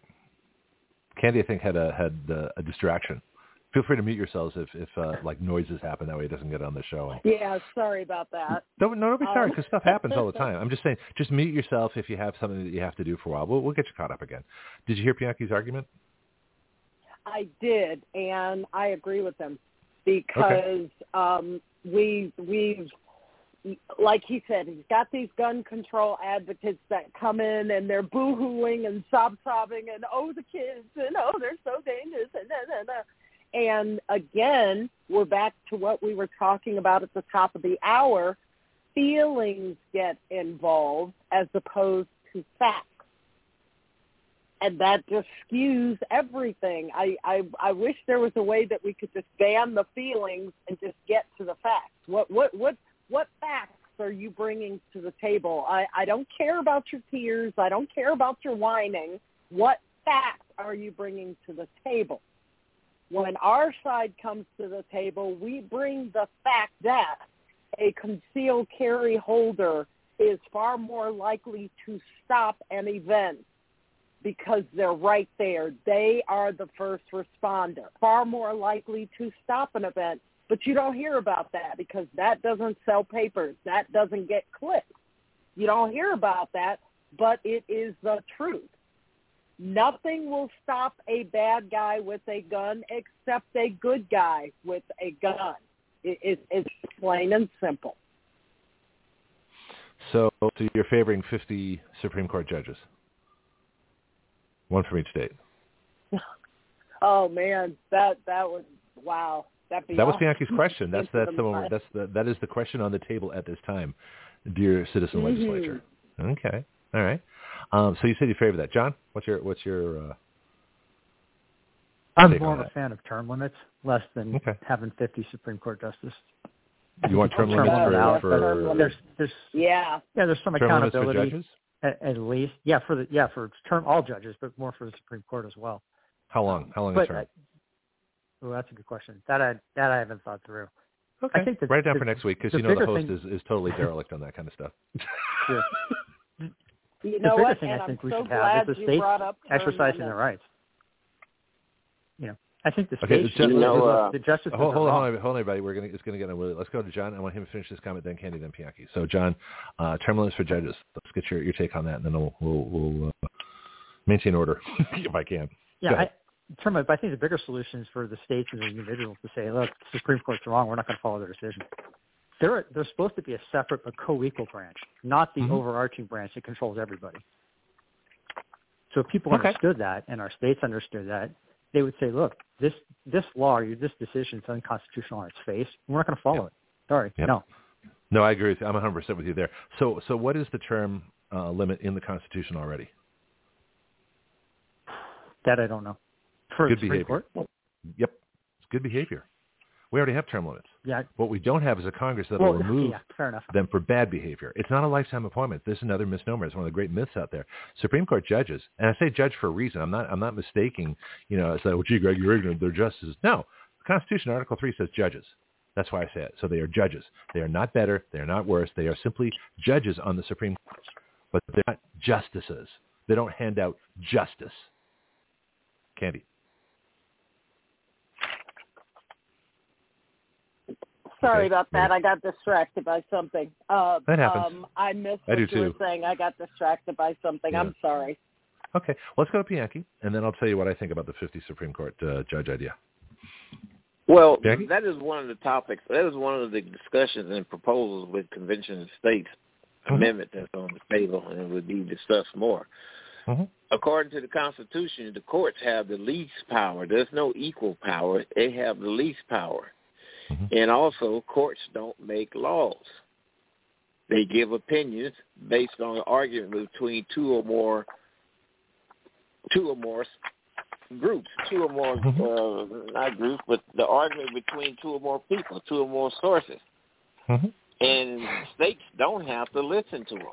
That's why they come up with these consent decrees. A state does not have to listen to a court decision. I got background noise. Whoever is making noise, feel free to mute yourself just for a second. Sounds like paper shuffling. I could mute you all. That would take care of it, but I don't want to do that. There we go. I think we found it. All right. So here's my feeling on that. To me, it would become another legislature. I think Bianchi's proposal is that the state legislators appoint the judge from their state. That would quickly become what happened to the state legislators appointing the senator from their state. The left would scream for democracy. And what you'd have is a second legislature, every bit as bad and more powerful than the first legislature, the Congress. It would be unconstitutional. You'd have to amend the Constitution to do it. I'm not in favor of it at all. What I'm in favor of is more what John's talking about, except that they already have that power. You don't have to have a 10-year term limit, although, that was what I'd want. I would go 10 years. So you're on the court for 10 years, and that's it. Then you appoint somebody else. You would have turnover. And if you do 10 years, it wouldn't be dependent on the elections as much. I think there'd be a different cycle. People wouldn't be waiting to retire or leaving early, to make room for the next younger liberal or conservative.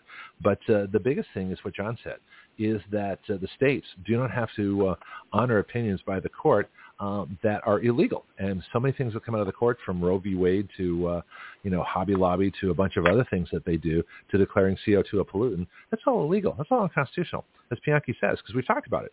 They can't make policy. They can't make law. They can't make regulation. Now, they can make rulings. They can make a ruling, usually affecting government, on a policy of government. That's what they are, a check on government more than anything else.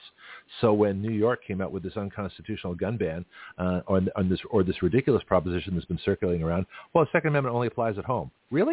What free speech? Does that apply at home too? No. Rights are not restricted to your home. So that's what the Supreme Court can offer an opinion on that, and then it's up to the state legislatures and the Congress to write the appropriate legislation. But the Supreme Court cannot impose a policy on anybody except the people that are parties to the case and on government with injunctions, things like that. They cannot rule a law unconstitutional. All they can do is offer an opinion that it's unconstitutional and find in favor of one of the parties in the case. That they can do. It's up to Congress to make a law, to declare a law unconstitutional or repeal it. And so this is a big problem. The Supreme Court has way too much power. Nobody knows what they really do because they don't read Article 3. It's very simple. So the term limit, the real term limit, would be for Congress to get off their sorry butts and do what they're supposed to do, which is to remove judges when they issue ridiculous unconstitutional opinions. And then, as John said, it's up to the states to ignore opinions that don't exist because they're illegal. Roe v. Wade is a perfect example. Roe v. Wade was an unconstitutional decision. They made things up. They denied the rights of the baby in favor of other. They said it was health care, the number of rights, whatever it was. They came up with an entire policy governing abortion for the nation. They can't do that. Every state in this country could have easily said, pound sand. We're going to make our own laws, thank you very much. It's not in the Constitution covering health, okay? They have no jurisdiction, first of all. And secondly, the decision they came up with is a policy for the nation. They can't do that either. So any state was free to do that, and yet not one state did. So, I mean, Bianca and I have talked about this. I'm curious, let's get Candy and John's opinion. Candy, why do you think not one single state, and this goes for gun control too, which is obviously unconstitutional as well. We can take the Clinton gun ban. Blatantly unconstitutional. Not a single state in this country had to go forward. But I don't know one state that came forward and said, this is unconstitutional. We're not going to enforce this. A couple of county sheriffs did, but the states have some kind of a fear of going against something they know is wrong and unconstitutional. It's like the people that deny their self-defense rights and want to do it from other people. They deny the fact that they can challenge Supreme Court decisions or laws out of Congress, and they don't do it.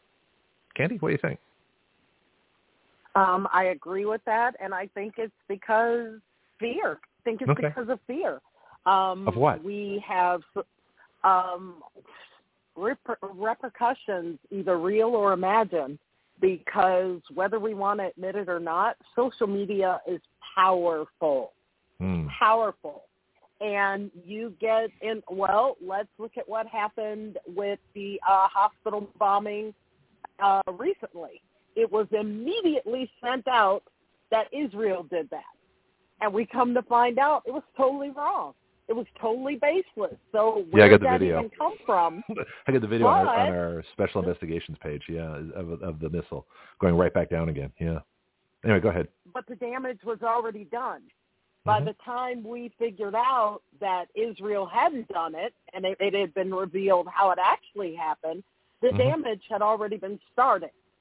So a lot of people look at it that way because social media, it's the internet. Once it's out there forever. And I think a lot of people are intimidated by that and the fact that things go so quickly nowadays. And fact-checking, that's a cool thing, but that comes later down the line. We don't bother to check these things out initially and find out, is this true? Is that really what was said? Did that really happen the way you said it did? So I think people and states are afraid of the what if. If we do go forward with this, no one stands behind us. Well, what if we find out we're standing alone? Well, let's talk about the unconstitutional gun ban. What was the risk to the states, to the governors, to the state legislators? That they said, pound sand. We're not going to honor this. Gun owners can buy anything they want. They can buy 20-round magazines. We don't care. It's unconstitutional. You can't touch that. What was the danger from the Supreme Court? The Supreme Court doesn't have a police force. They can't send out the Department of Justice. And I can't see Bill Clinton arresting a bunch of governors and independent states. So what is the fear? What is the Supreme Court? What is Congress going to do with their unconstitutional gun ban if a state says, screw you, I'm not going to honor this. You can't do that. What's the fear? There's two problems. Okay, go ahead, John. There's two problems. Okay. One is half the states want it, so they agree with it. You're never going to get a fight out of them. Two, I think it's miseducation or uneducated people in our government and in society in general. We've always been told or heard that the Supreme Court's the supreme law of the land. Their decisions are binding on the country. So that's when not they true. make those stupid decisions, I agree that it's not true, but that's the prevalent thought in society. Yeah. Right? The risk to the state and to the governors and everything else is it's a fundamental lack of courage. And we see that across the board, especially in our elected leaders. It takes courage to stand up and do the right thing. Very few people have that kind of courage. Now, courage can be contagious. Everybody on the show I does. agree. No, I agree, but courage can be contagious. But someone's got to start. And the fact that these people are politicians by nature, and they're more worried about fundraising and being elected and being liked or being loved, because most of them are narcissists anyway, they're not going to have the courage to stand up to the majority of society. So we're lacking courage in our society, lacking courage in our legislators. If I could put a point out there. Oh, please do. Yeah, I'm sorry. Go ahead, Bianca. They raising funds for campaigns for citizens who are giving their powers away to these politicians. Yeah, absolutely. Politicians are never going to vote term limits. That's one thing McCarthy said I can agree with. It's going to take a constitutional amendment. Another thing, these agencies, the FBI has no business coming in knocking at your door. IRS has no business come knocking at your door unless they check in with the sheriff who has territorial jurisdiction because they was voted in by the people. Now, as you were talking earlier, you got rights, but you can give up those rights. A parent can denounce their citizenship, but they cannot denounce the citizenship of their underage child. Mm-hmm. Use that you're making a huge point. Let's go back to talking about rights. You don't have to exercise your constitutional rights, but what you can't do is take somebody else's rights away. And I think what John was saying, so I think, John, you missed my compliment. I really like having you on the show. I mean, you make some really good points, and you're fearless, and Candy's fearless too, and Bianchi's fearless. But there's a really good quality of the folks that have come to this show is that you're pretty much not afraid to say anything, which is good. But I disagree with term limits. We already have term limits. What we need is a better educated population. And we need to take the money out. I would separate parties from legislature. So you can't belong to a party if you're running for office or if you're in office, because people end up representing the party, not the constituents that voted them. I want to change the subject a little bit since you're both hanging over for the third hour, which is great because I don't have anything else going on. The title of the show today. No, feel free to stick around. I love when this happens. Don't worry about it. This is good. The title I picked was Grassroots Action for Speaker Jim Jordan Proves Action Radio Works. Now, that's a real contraction of a very long thought. And the thought is, that came to me last night and this morning, I'm watching news, and I heard a few reports that said grassroots pressure has kept the speakership of Jim Jordan alive. Because this is deep state versus, Americans, and America first. This is the battle right here. Because for years, the deep state didn't care if the House was Republican as long as they had a speaker who would control them, who wasn't. John Boehner, Kevin McDeep State, as I call him, Paul Ryan, and all these other folks. So as long as they have a speaker that's a rhino, or as we call them, transgender Democrats, as long you can use that by the way too. As long as there's a speaker that will control and make sure that nothing conservative, Republican, or good happens with the Republican Congress, they don't care what the majority is because they're still controlled. And so, but what happened was over the last little while, Charlie Kirk, Steve Bannon, and some other folks have been saying, call your congressperson, call the 20, holdouts, call these rhino, un-American, unconstitutional Marxists, well, whatever they said to call them. But anyway, the point was people did in huge numbers. And Jim Jordan had lost. He had lost the speakership yesterday, and the votes were increasing against him. And now all of a sudden he's back running again today. That was all grassroots pressure. So if people with simple phone calls can change a vote in the House of Representatives for speaker, think what they can do when they actually send in the bills that they want in the same numbers that people are calling in now to get Jim Jordan a speaker. If Jim Jordan becomes speaker, it's only because enough people called in. And the same thing happened with the Disinformation Bureau and other things. So the example that Action Radio can work, that people in large numbers, it has to be large numbers because we got to be bigger than the money coming in from big pharma, big tech, and all those people. It's a huge amount of dollars. But if enough people send in enough comments that the elected officials, as John said, they're worried about their reelection, they will pass citizen legislation. And I think this proves it. So let's go around the panel and see what you think. I'm going to start with Bianchi because he's been with me the longest here on the show. I'm a convention state volunteer, mm-hmm. And we already have they already have and utilize an action, COS action. Mm-hmm. Give me an example. Here in the state of Louisiana, we have about 34, close to 40,000 members. And just this past legislation session, those members that was pro a bill that would prevent the gender reassignment and alteration of a child under 18 without parental permission, that was passed because those 34,000 members called their legislature and said, this is what we want. Mm-hmm. And then that's wonderful. They turned around and overruled the governor's veto. So you have to have those type of infrastructure in order to get things done. Well, it's see, easy this is where to say that what we need, but that's what you have to have because it works and it's going on. I'm sorry, I'm just too excited to speak because I agree with you completely. What I'm hoping to do is work with Convention of States volunteers and Turning Point volunteers and Steve Bannon's volunteers and any even Heritage, much as they sit on their butts and do nothing. But there's a lot of organizations that are out there, even Patriot Academy, where Brianna goes. That's a young person, citizen legislature. They write, mock legislation, but we write real legislation because we want ours passed. But if all these groups, see, we're the ideas factory. That's what Matt Gaetz calls us. And he's called Action Radio that when he used to be on the show back 2017, 2018. And so that's what I think our best use is to come up with legislation and ideas that nobody else has. And craft them in such a way that they're so simple and so easy to understand that anybody can advocate for them. But we don't have an army of people here.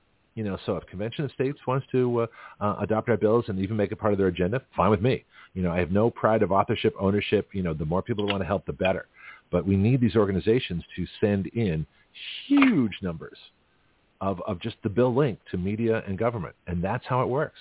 Instead of just making a phone call, you actually have the bill in your possession. You've read it. You understand it. And when they try and come up with something totally different and call it the same thing, we'll say, no, wait a minute. We sent you this bill, not that bill. That's another reason that we go to the people in the media first and then send the bills to Congress and the state legislatures and local governments. Candy, what do you think? I think it's a great idea. I think that there is power in numbers, but like you said, you've got to have that body in place for this to be successful. Because, like you said, we don't have the numbers sitting here on this particular call. We don't have the numbers. But if we were to combine our resources and get the call out there, I'm pretty sure we could get the numbers. We could start making some differences because the numbers, they put pressure on them to do the right thing, to do what people really want done. Yeah, Bianchi, if you want to get Convention of States coordinator in Missouri to come on the show, that's fine with me. That'd be great. We could talk about that, and maybe some folks would adopt some of the legislation that we've written that they could advocate. That'd be fabulous. It doesn't have to be all the convention. I'm sending Candy an email and John, and we want to schedule to get someone in. I think Candy's in Texas. Texas is already signed on to the amendment, and somebody can come by and talk to your members and inform your members on the powers that they already have. And some of your write your own laws ideas have showed up in proposals that people put on the table. And send them our bills. It's got to be done. Yeah, no, send them our bills because we actually have worked out the details, titles, section, and we do all that stuff. And I don't think Candy's in Texas, though, so she may want to comment on that. Yeah, I'm in Ohio. I was going to say that I'm in Ohio. So. Yeah. And, big difference. And at this point, guys, I'm going to bid you adieu because I have an appointment at 10:30, so I've got to skedaddle. But it's been fun as always, and I'll see you guys next week. Yeah, thanks for sticking around. It's great to have you here. Yeah. Be I safe. get hooked in. I think I'm only going to be on here a half hour, and then I get hooked in. Well, no, I mean, if you have to leave, I mean, half an hour is what we scheduled, but since I've got another gun report right after you by design, this is kind of this is why I like doing it because you're the only two gun reports, so you might as well be on at the same time so you can talk. So stick around when you can, and if you have to leave early, that's okay. I'm only asking half an hour after that. After that, whatever. It just gets interesting. Yeah. Awesome. All right. You guys have a great weekend, and y'all be safe. Thanks, Candy. All right, so let me get John's opinion on this. Just the idea of citizen action and the fact that we do write legislation and that the power of people. I don't think people realize how powerful they are. Bianchi knows with the Convention of States with the numbers. And I'll tell you, I oppose the Convention of States on the ground that it's going to open up to. And this is a constant disagreement that Bianchi and I have on this. I am much more concerned that it's going to open up the whole Constitution to the leftists, to the leftist media, to the leftist states. They're going to crash the party and destroy our Constitution. That's my big fear. I know there's safeguards against it. I know what people say, but I also know what happens. And I'm watching the two debates for speakership. So you would never see this debate with the Democrats. They're all lockstep. They all march in unison. They all goose step down to their Marxist leaders, and they do exactly what they're told. That's why they're powerful. It's kind of scary in a way because they've given up their individuality for the group. Republicans don't do that, but they're afraid to lead.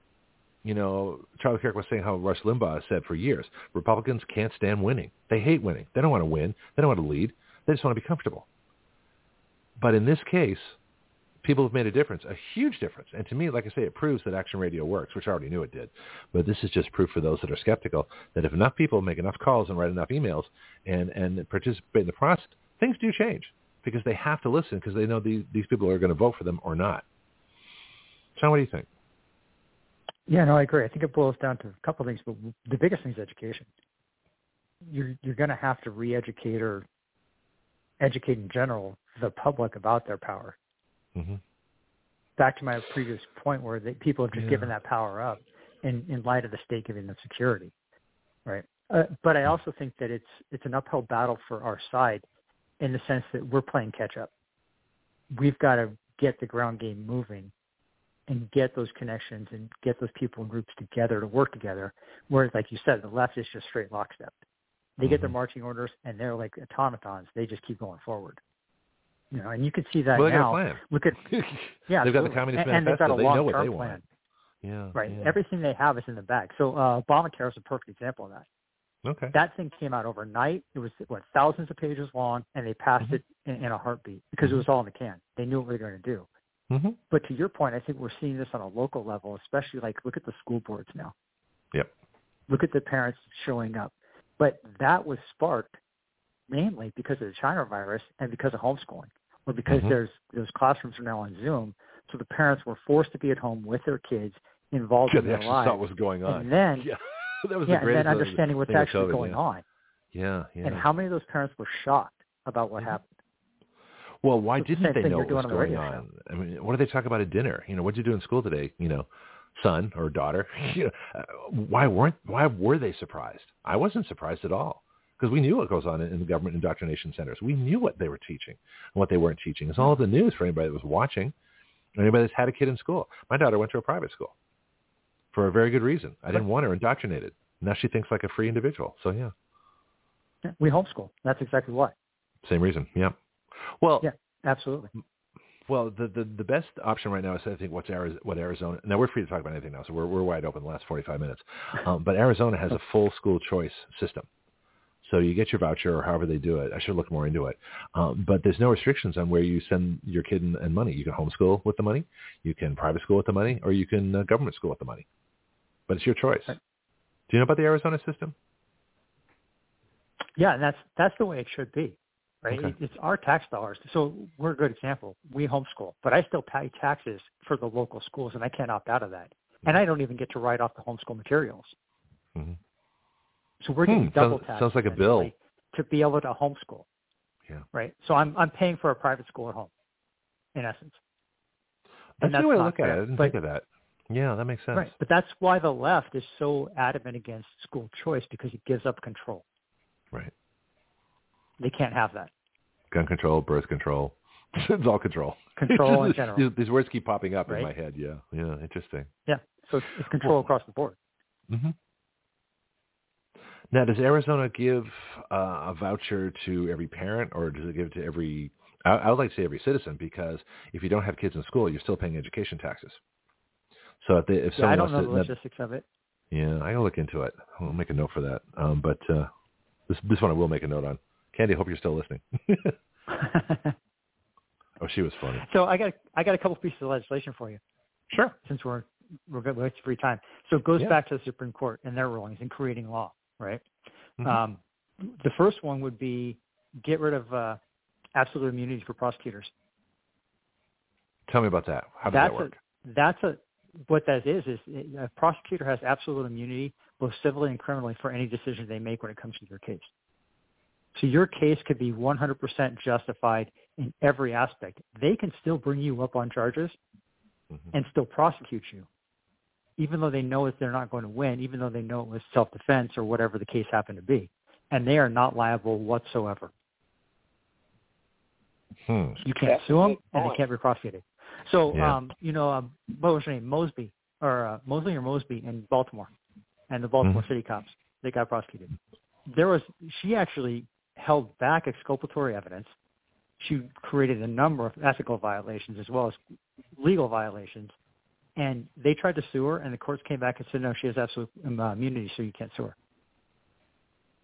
Yeah. So they're committing illegal acts, biased Mm-hmm. prosecutions, all kinds of things like that, with no repercussions whatsoever. Well, wait a minute. Doesn't that come under prosecutorial misconduct? If you withhold exculpatory evidence, in other words, evidence that will set you free, that's a crime in itself. Well, no, it's not a crime. Well, it's a violation of their ethics code, right? But it's not a crime, so to speak. But you can't even sue them for it. So they're not civilly or criminally liable for their actions at all. Yeah, that would have to be changed in that state's constitution, whereas prosecutors or any other government official that violates the constitutional rights of a citizen, they can be prosecuted. I think Greg has mentioned that in several conversations. Haven't you, Greg? Well, I'm actually taking notes right now. Prosecutorial misconduct versus absolute immunity, because I want to work with John on a bill on that. And what I have bills on. Absolutely. Thank you. Good. I have a couple of bills. We have one that gets rid of judicial review, and the other that requires judges to inform juries of the right of jury nullification.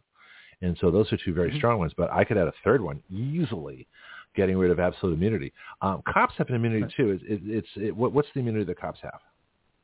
It's not absolute. No, but there's a word for it. They do have some immunity attached when it's in conjunction with their job, but it doesn't. It's on paper, but it's not a reality. It still goes to trial. They still get sued, and they can still be prosecuted. So that's not. It's on paper. They have some limited amount of immunity when it comes to doing their specifics of their job. But what's it called though? There's a word conditional immunity, or there's a word for it. Yeah, there's a word for it. It'll come to me. I can't remember off the top of my head. Okay, all right.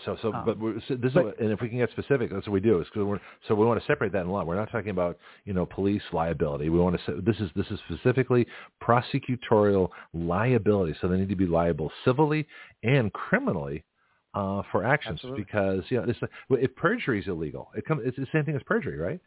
If perjury is illegal and can be prosecuted, why can't you prosecute a prosecutor for lying?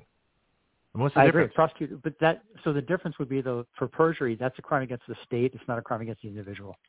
Oh, smart guy. But so to Bianchi's point, real quick though, it should be changed at the state level. But that premise, if you want to put it that way, because it's not a law, came from the Supreme Court back in the 70s. They made it up, and then everybody ran with it. You should, if you have a chance to call Jonathan Mosley, who's he's a criminal defense attorney, and he's been working with a lot of January 6 people. He's on Monday at 8 o'clock Central Time, so it would probably be 7 o'clock for you, Mountain Time. But yeah, this is right up his alley. Okay, it was back in 76. I can find the case for you. Okay. Yeah, that goes right back to the thing that's a state law.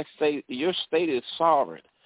Supreme Court has no business jumping into your state unless you're violating someone's civil rights, and that argument comes before them. And that's what people, like Greg said earlier, people think that the Supreme Court is Almighty God, and they're not. They have no enforcement authority. They can't send the police out at you. Well, that's another thing. Real quick. Go ahead. No, police should be made to carry their own liability insurance. Some areas of the police should carry their own liability insurance, just like they do with the cars. Have liability insurance. If you have a number of incidents, then the company is going to drop you. No, I don't like that idea of police having their own liability insurance. See, you don't want to make police so liable for everything that anybody can sue them for, like writing a parking ticket. You don't want to make it impossible for the police to do their job. On the other hand, I think that so conditional liability immunity makes sense. Otherwise, police are never going to do anything. They're just going to sit there and collect paychecks. Well, the thing is that you have municipalities that's doing that already. I think Ferguson went to it because when you go out and act crazy, then the whole community has to pay for it. And you're talking about a lot of money. No, make them have their own liability insurance. And, they cannot enter in something into their own personnel record. It's another thing that has been implemented in many municipalities. It's called qualified immunity. Qualified, that's what I'm looking for. Thank you. Yep. Yeah, I was just pulling it up here. Yep, qualified immunity. So now qualified makes sense. And I'm with limited. you. I don't think that the police should have to be individually carry their own liability insurance. I think that you'll never need another cop to do the job. So they should have some qualified immunity, and they should be protected by the city if they're operating within the bounds of the law. Part of the qualified immunity, though, is the city does not have to indemnify you during that process if they determine you broke the law. So they can make that choice. Would be, that's the same way it's applied with them carrying their own liability. If I go into an area to work, and before I sign the contract, I have to produce general liability and also state-required workers' compensation. If not, I can't work those projects. And, I agree, but the truth is, you working a project is vastly different than taking someone's civil rights away or incarcerating or killing them. And if you're going to force them to pay for their insurance out of pocket, one, it's going to be astronomical because if they do kill somebody, the insurance company is going to run over them. Your insurance rates and premiums will be more than you probably make in a month to cover that kind of liability. So the only way to do that job effectively is to have the city cover them as far as their qualified immunity goes. I don't think it's feasible to make them do it individually. No, I agree with you, John, on this one. Yeah, that would be the same as taking a fireman. Fireman would have to carry his own individual insurance, and if you let your house burn down, you can sue him. Yeah. Yeah, and it's interesting. The courts have ruled, especially with the police, that there's no legal obligation to save your life. The police don't have to respond. And so if you have this liability, what happens to volunteer fire department? Yeah, that's a little different. I want to get back to this whole idea of prosecutorial stuff, because Jonathan talks about this a lot. And what he's saying about, if you listen to his Monday reports, you can go back and check the podcast, but especially in terms of January 6th, prosecutors are lying, judges are withholding evidence, they're denying witnesses that would exonerate these people. I mean, what's going on in the court system is absolutely horrible. So from a law enforcement perspective, especially now with the DAs that are letting people out for no matter what they're doing, or not prosecuting people like the Hamas demonstrators in Congress. In other words, J6 people get locked up forever, and Hamas people get, pat on the back. Hey, good job. So it's got to be frustrating from the police point of view. If you're dealing with, if you bring a criminal in, and the prosecutor lies about him, so they're convicting the wrong people, or they're not convicting the people they should be. The courts, this would go a long way, I think, to reform the courts in a way that would be successful.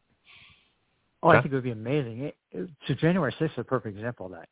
Imagine that if every one of those people that are being prosecuted from January 6th were able to file a lawsuit against those prosecutors, even if they did it as a class action, how quickly would that stop? Oh, immediately. Right. That's we have a bill. So if you take away their immunity, I would extend that even to the victims of the crime. So your point to the prosecutors letting them out on a regular basis. Right. If you have a victim of a crime and this person's incarcerated, let's say it's a violent crime, and they let him out with no bail, within hours, and he goes and commits another crime, I would extend that to that secondary victim should be able to sue the prosecutor for allowing him out. And the DA. So that'd be the DA we're talking about, district attorneys primarily? Yeah. Okay. Yeah, that makes sense. Yeah.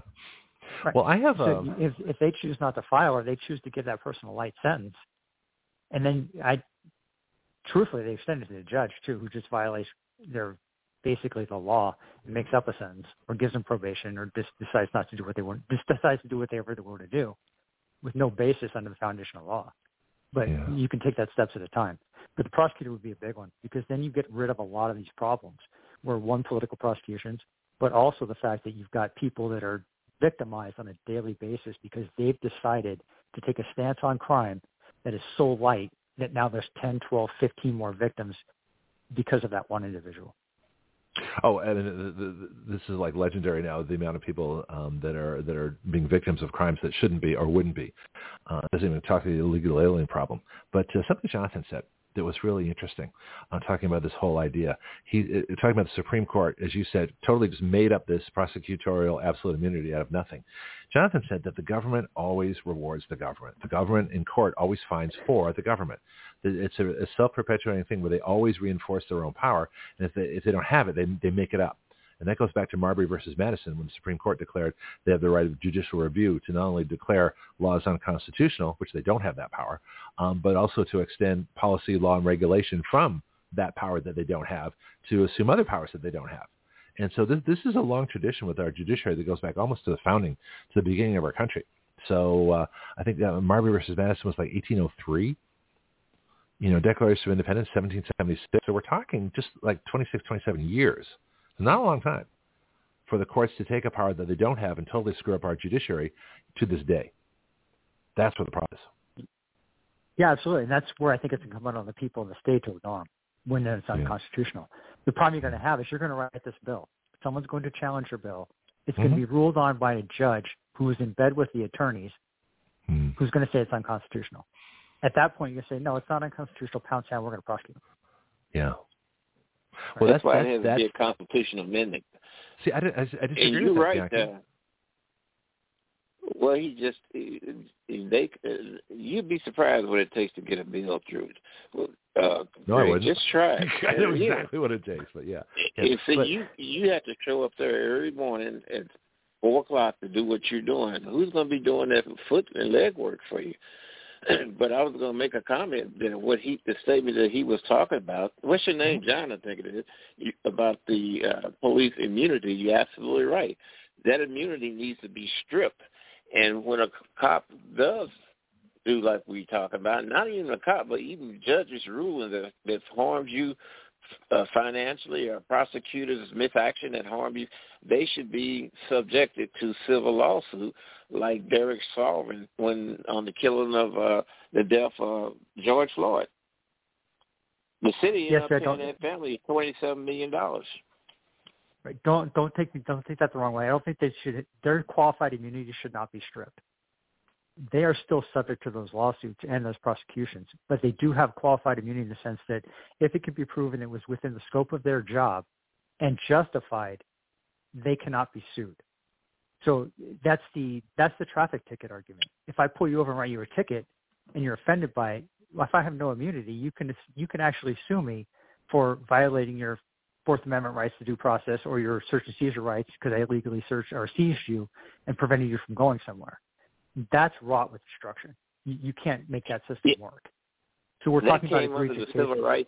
That came under the Civil Rights Act of 1871, which allowed officers to be sued for official acts only if he knew or should have known that his actions would violate a person's constitutional rights. No, I agree, but that's not qualified immunity. If he acted in accordance with his job and within the Constitution and the state, local laws, then they should not be subject to that liability, and you shouldn't have to put them through it because that's the job. And that's why because it's a police job, that's different than a construction job or some other job where you're not taking someone's rights away from them as a condition of your employment. Yeah, you don't have to swear enough to the Constitution to work a construction job. I'm with you on this. It is a completely different thing. But qualified does not mean absolute. And so, absolutely, that's the point. So what is qualified? Let's listen. I'll get back to Bianchi. But how much of the immunity do cops have under qualified immunity? What part is qualified? Just within the scope of their job. Okay. So if they're outside the scope of their job, it's not. If they're outside the scope of the law, it's not. They're not guaranteed immunity. So if you want to use Chauvin, and there's a lot of factors that went into that, but the truth is he got prosecuted. He wasn't immune from the prosecution. He will get sued. He's part of that lawsuit, but as part of that lawsuit, he doesn't have any money. So they're going to sue the city as well because they're his employer. There's your deep pockets, and there's who's going to make the payout. So he's still a party to that lawsuit. This is an interesting case because George Floyd died of a fentanyl overdose. It's in the coroner's report. Wouldn't that be exculpatory evidence? Wouldn't that deny a murder charge? You can't kill somebody that was already dying and virtually dead and was going to be dead in a very short time. Yeah, but virtually dead is not dead. No, but he was on his way, and Derek Chauvin, I guess, was restraining him. It's an interesting argument, and we can talk about it in terms of liability. Go ahead, Pam, make your point, then I'll get to John on this. Yeah, what he done is he killed the man. That's what everybody's seen. That's what came out of it. It's not. But he didn't. Yeah, he would have died sooner or later under natural causes, maybe. But no, these cops, not only cops. Prosecutors, lawyers, judges, they all should be subjected to civil lawsuits if they harm somebody, especially financially. Yeah, I think there's well, let me ask you the question. Did Chauvin actually kill George Floyd, or was he dying anyway from fentanyl overdose and he was just being controlled, so he didn't commit more harm to the cops. What's your view on that, John? Technically speaking, no, he didn't kill it.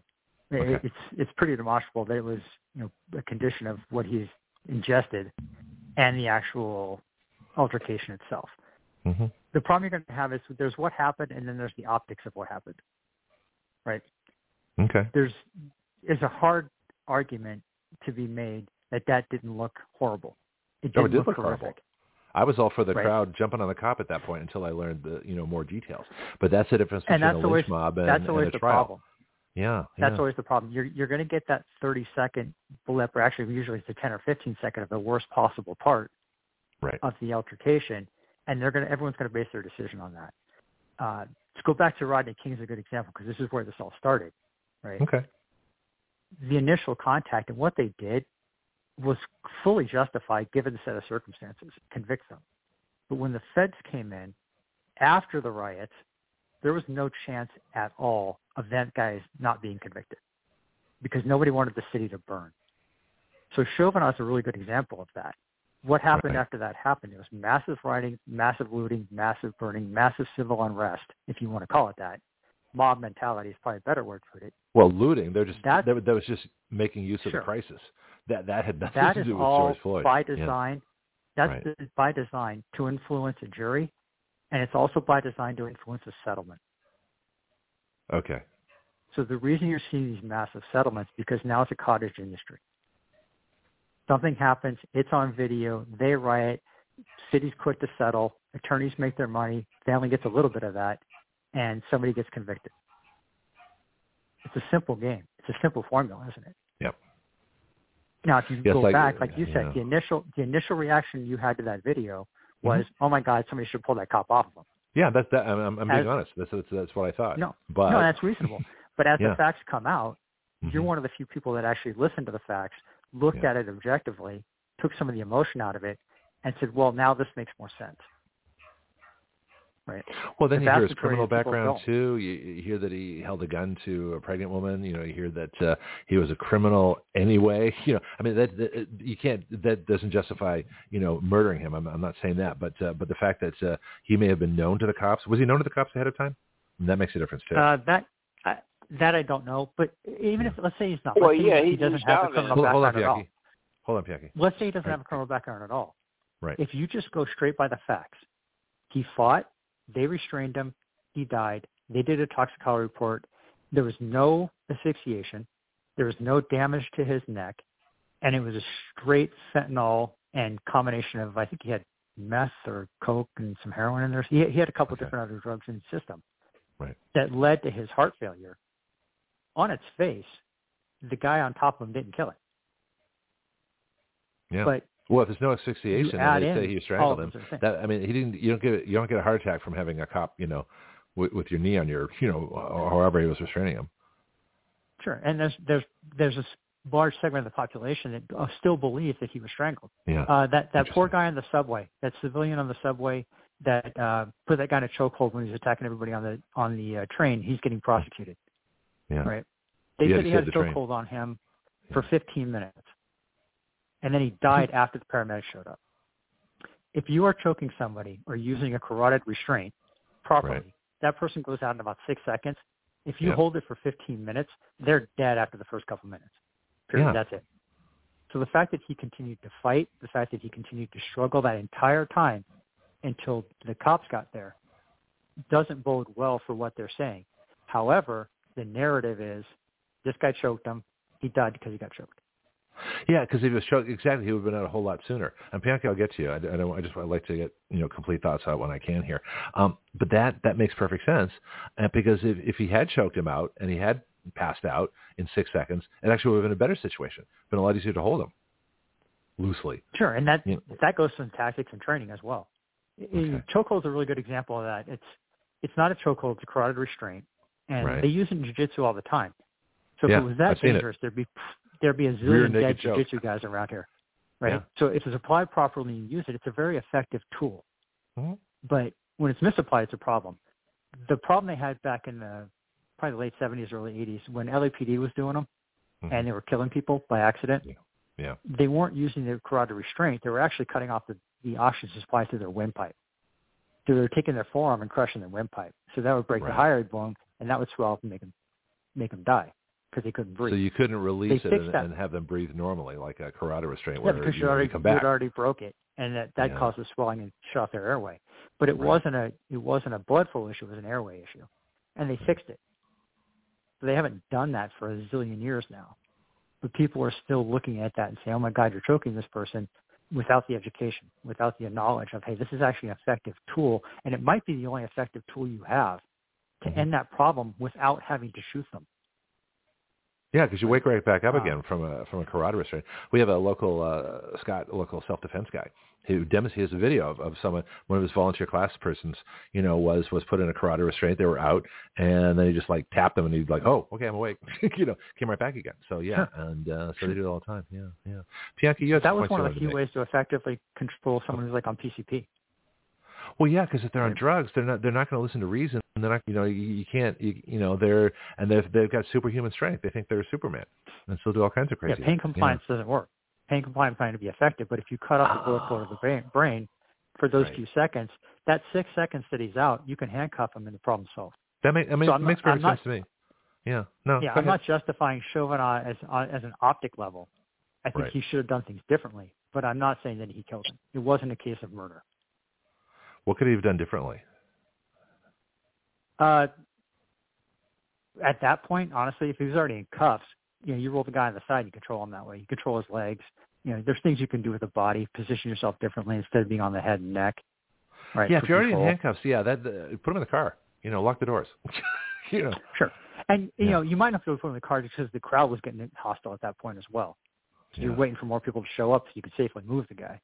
But, you can roll him on his side. You can control his legs. You can hobble him. You can do a lot of different things there. So he made mistakes, but he didn't kill him. Yeah, interesting. Right. Yeah, I mean, there's things to learn from it, but it wasn't a case of murder. I don't believe so. Yeah, thing to learn. Everybody has a cell phone now and a video.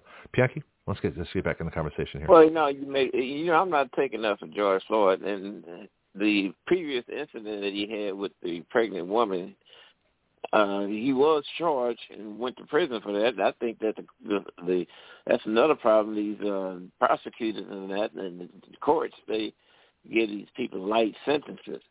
But Floyd was handcuffed and was in the car. Now, why Chauvin took him out, I don't know. And an officer has no way to know what a person is on, whether they on juicy fruit gum or whether they on drugs. They don't know that. So, but I see where Connecticut has passed laws curbing qualified immunity. So I'd like to, need to check in that and see what's going on for those who have that concern. Yeah, I agree. But, so words matter, though, and I think I'll go back and listen. But one of the initial things you said was Chauvin murdered him, and that's a term that influences people and how they think and how they speak. So I think that's part of the narrative, and that's why the left is really good at controlling the narrative, because they use their words very, very well, and that's how they influence what goes on. So you've got, Floyd's a good example. Chauvin, asphyxiated him by putting his knee in his back and strangled him to death, right? Or he was murdered by the cops. There's very, very few incidents where the cops actually murder somebody. It takes premeditation and a lot of different things going on there. But because that's such a visceral word, that it has influence on people. Yeah, people throw the word treason around a whole lot, too. They don't really know what it means. It's quite interesting. Sure. Did you have stuff you want to bring up? Because I think we've kind of monopolized your whole report and then some. Did you? No, that's part of the report was for Israel as well. So we covered we covered a fair amount of that. I do have another bill, though. Oh, please. I would do... post them on WriteYourLaws.com. Do you know how to use WriteYourLaws.com? Is it back up? Yeah. I fixed it. Well, I didn't fix it. I had people fix it. But it's still to be hacked again. Now, it usually comes back in a couple of days, but we had a really bad hack, and we're a target. We are a huge target right now because we talk about freedom. And can you imagine when the deep state, gets word that we're writing bills that we're going to take away their power? Yeah, we're going to have some real issues. It's going to be interesting. Right. So what's your other? So wait. Well, let me just tell you real quickly. So you go to WriteYourLaws.com. WRITEYOURLAWS. That's for everybody listening. WriteYourLaws.com. Read the homepage. That'll give you the information for how to write a bill. We've got a template. It'll introduce you to the format that you can use. You have an introduction, why you want your bill. You have the old law if we're replacing something, and you have the new law. And if you're making new law, then you skip the old law because it doesn't exist. But you want to find the section in law where it goes, whether it's state, federal, or local. And I can help you with that because I'm pretty good at finding exactly where to put things, whether it's we add a new section or whether we just replace something that's already there. This would be adding a section to prosecutor, whatever the laws are that govern prosecutors at the state level. I don't think it's a constitutional amendment, although you could do a constitutional amendment talking about rights of the individuals, because the Constitution is a place for rights. Constitutions limit government, laws limit people, and so that's how we divide it up. So then you go to the next section, which is legislation. So on the menu bar, you got the home page. Then you go to legislation, and the very first thing, proposed new law. That's where you write it. It takes your name, your email, which is confidential, but that's how I can get back to people. The title of the bill, make it a real one. Don't say the Affordable Care Act, because we know that has nothing to do with it. And then you actually write your bill. Now, what I recommend is you write it separately on a file, get it all the way you want it, and then post it, because you're going to amend it, you're going to change it, you're going to do stuff yourself. And once you post it, and we put it on WriteYourLaws.com, we can still amend it. And I do that all the time with bills. We'll get you on the show. We'll talk about your bills. I want to do these individually. And then what we do is we put them in the position to be submitted at the state level. And the first thing you do is submit it in your state and get all the other gun groups to do it in their state. And then we start going from there. Yeah. And that's how we do it. And then Pianki takes it to convention of states, and we get 34,000 volunteers working on it. Awesome. Yeah. What's your bill? The prosecutor one, it's covered in the Constitution by due process. I mean, truly, they're denying citizens their due process against the state we can use that by giving them that immunity. We can use that in the bill. Just like I want to have gun ownership become part of the civil rights qualified sections.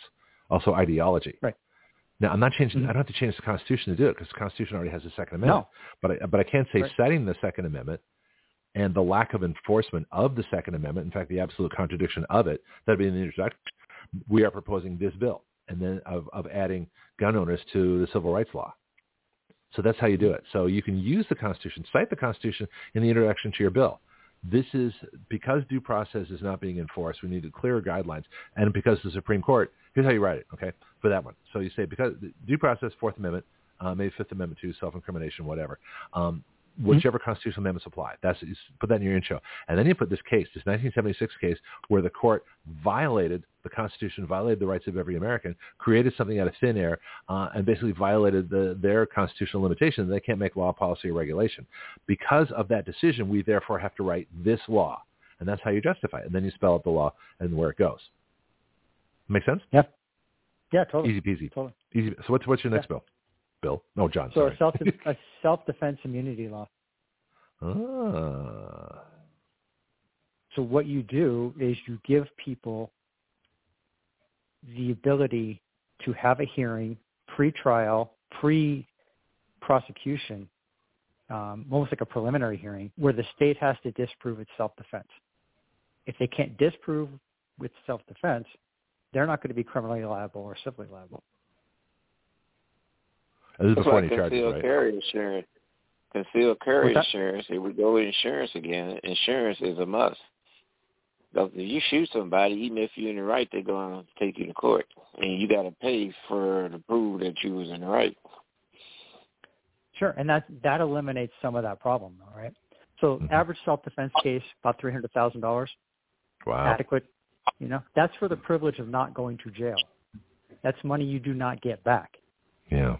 If you could do that for $5,000 or less in a pretrial hearing where the state has to prove that it wasn't self-defense, otherwise they can't prosecute you, how much better would that be for everybody?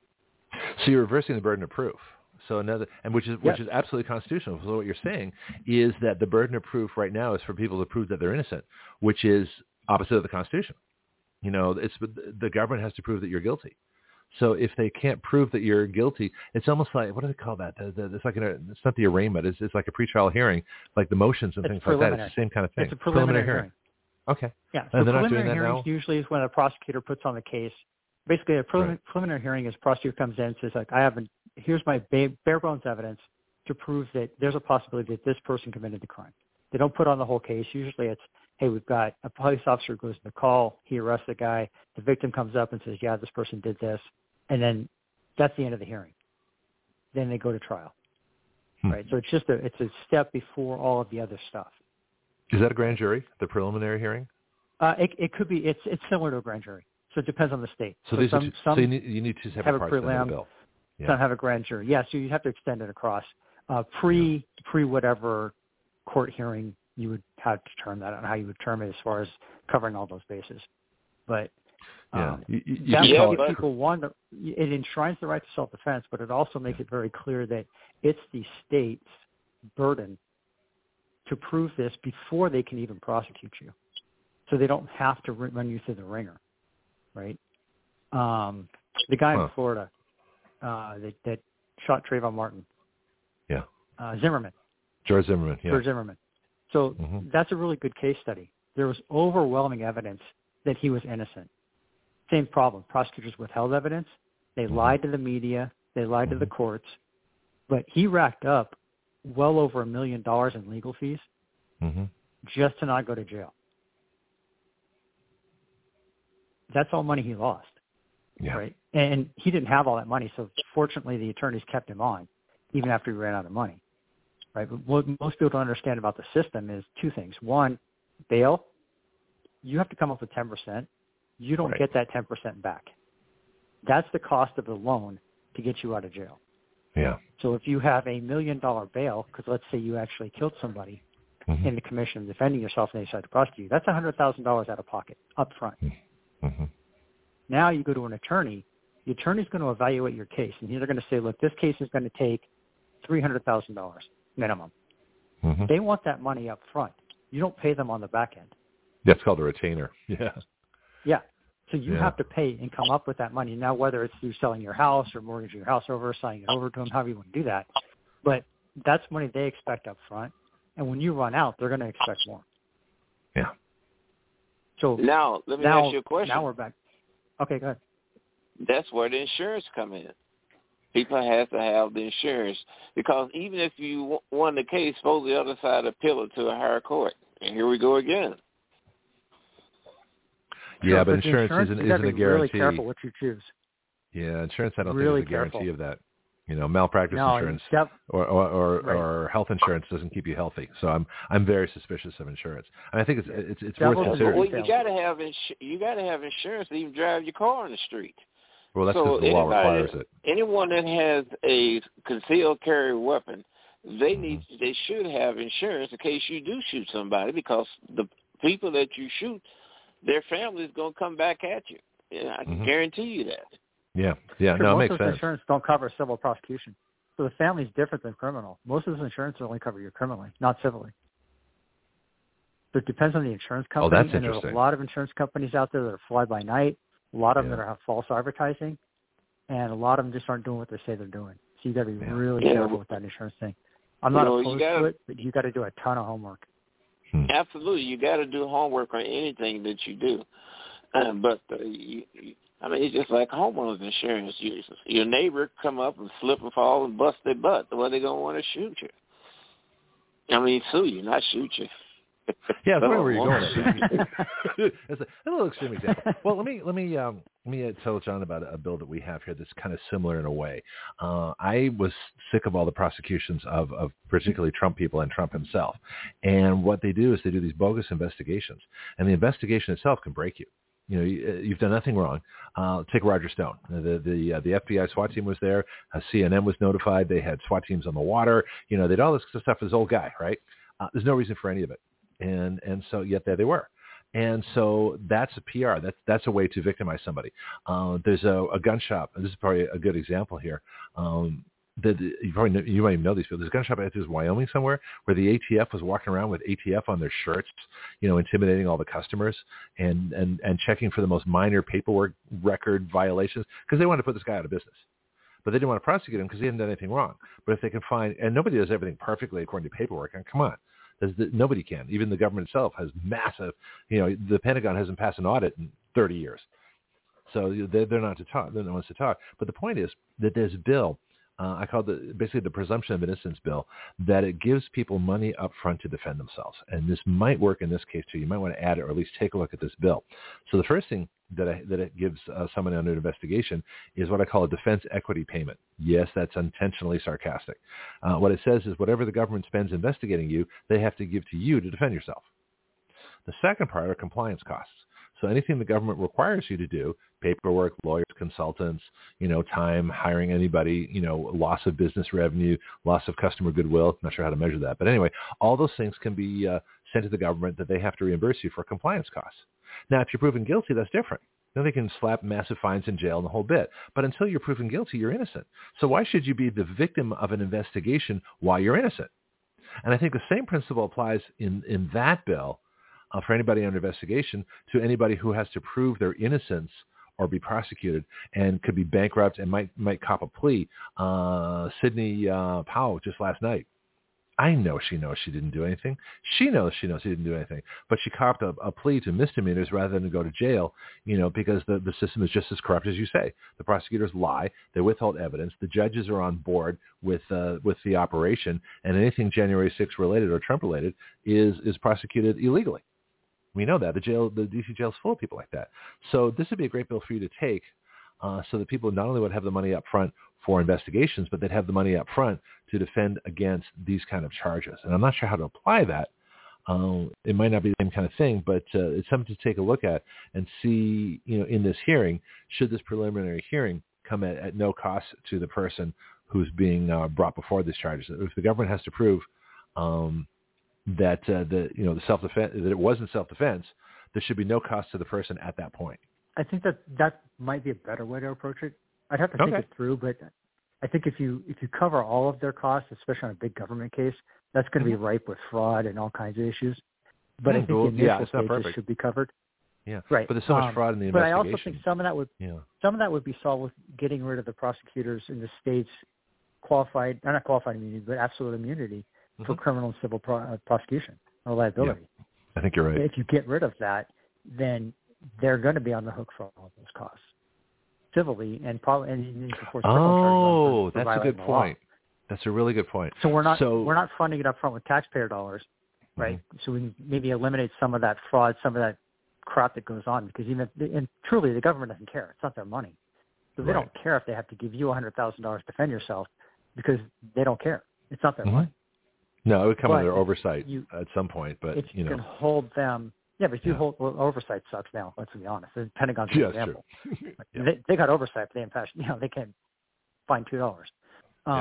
But I think if you do it that way, it might be better. But also, if you open them up to civil and criminal liability, and personally, not only government-wise, but open them personally liable, that would help. No, I agree. I mean, if you're personally liable on your job if you do something, that you break a law. The company can't. They don't defend you from that. But I think your bill's better at the state level.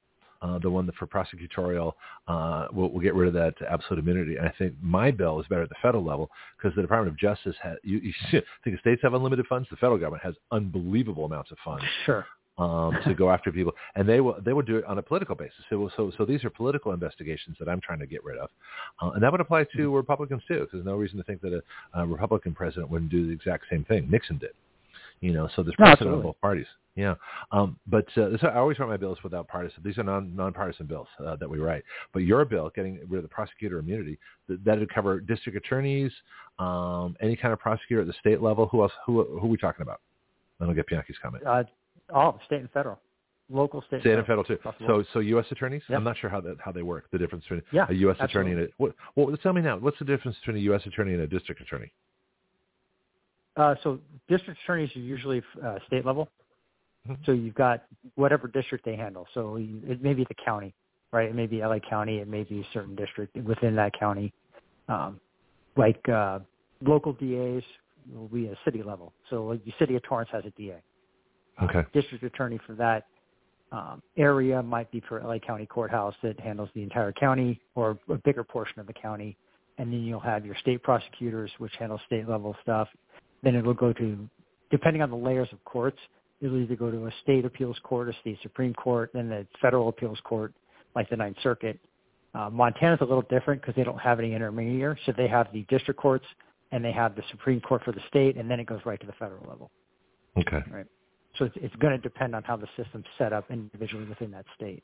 But you can hit prosecutors from every level, all the way up through the Attorney General. And the Attorney General should be held liable. Oh, I agree. You've got Merrick Garland who's doing blatant things that are illegal. Right, but you're not holding judges and he illegal, should be civil and criminal liable. Are there judges involved with this or no, or just prosecutors? The judges should be just as liable, but I think you write that separately as far as, let's say they're not following the Constitution, they're not following, they're making bad law, they're writing law for Make that your third bill. The bench. So yeah. I would separate the two out. Okay. You know, I'd start with prosecutors and then I'd go to the judge level because then you can hold them accountable as well. Because the different considerations. The case that I sent you in Florida just the other day on Facebook, where he's trying to take that woman's constitutional right to own a gun. Oh, yeah. I gave you an answer on that. We should talk about that for a couple of minutes. Yeah. That's bad in the case. That judge should be liable. Right? Now, he's violating that woman's rights on a couple of different levels. Yeah. Right.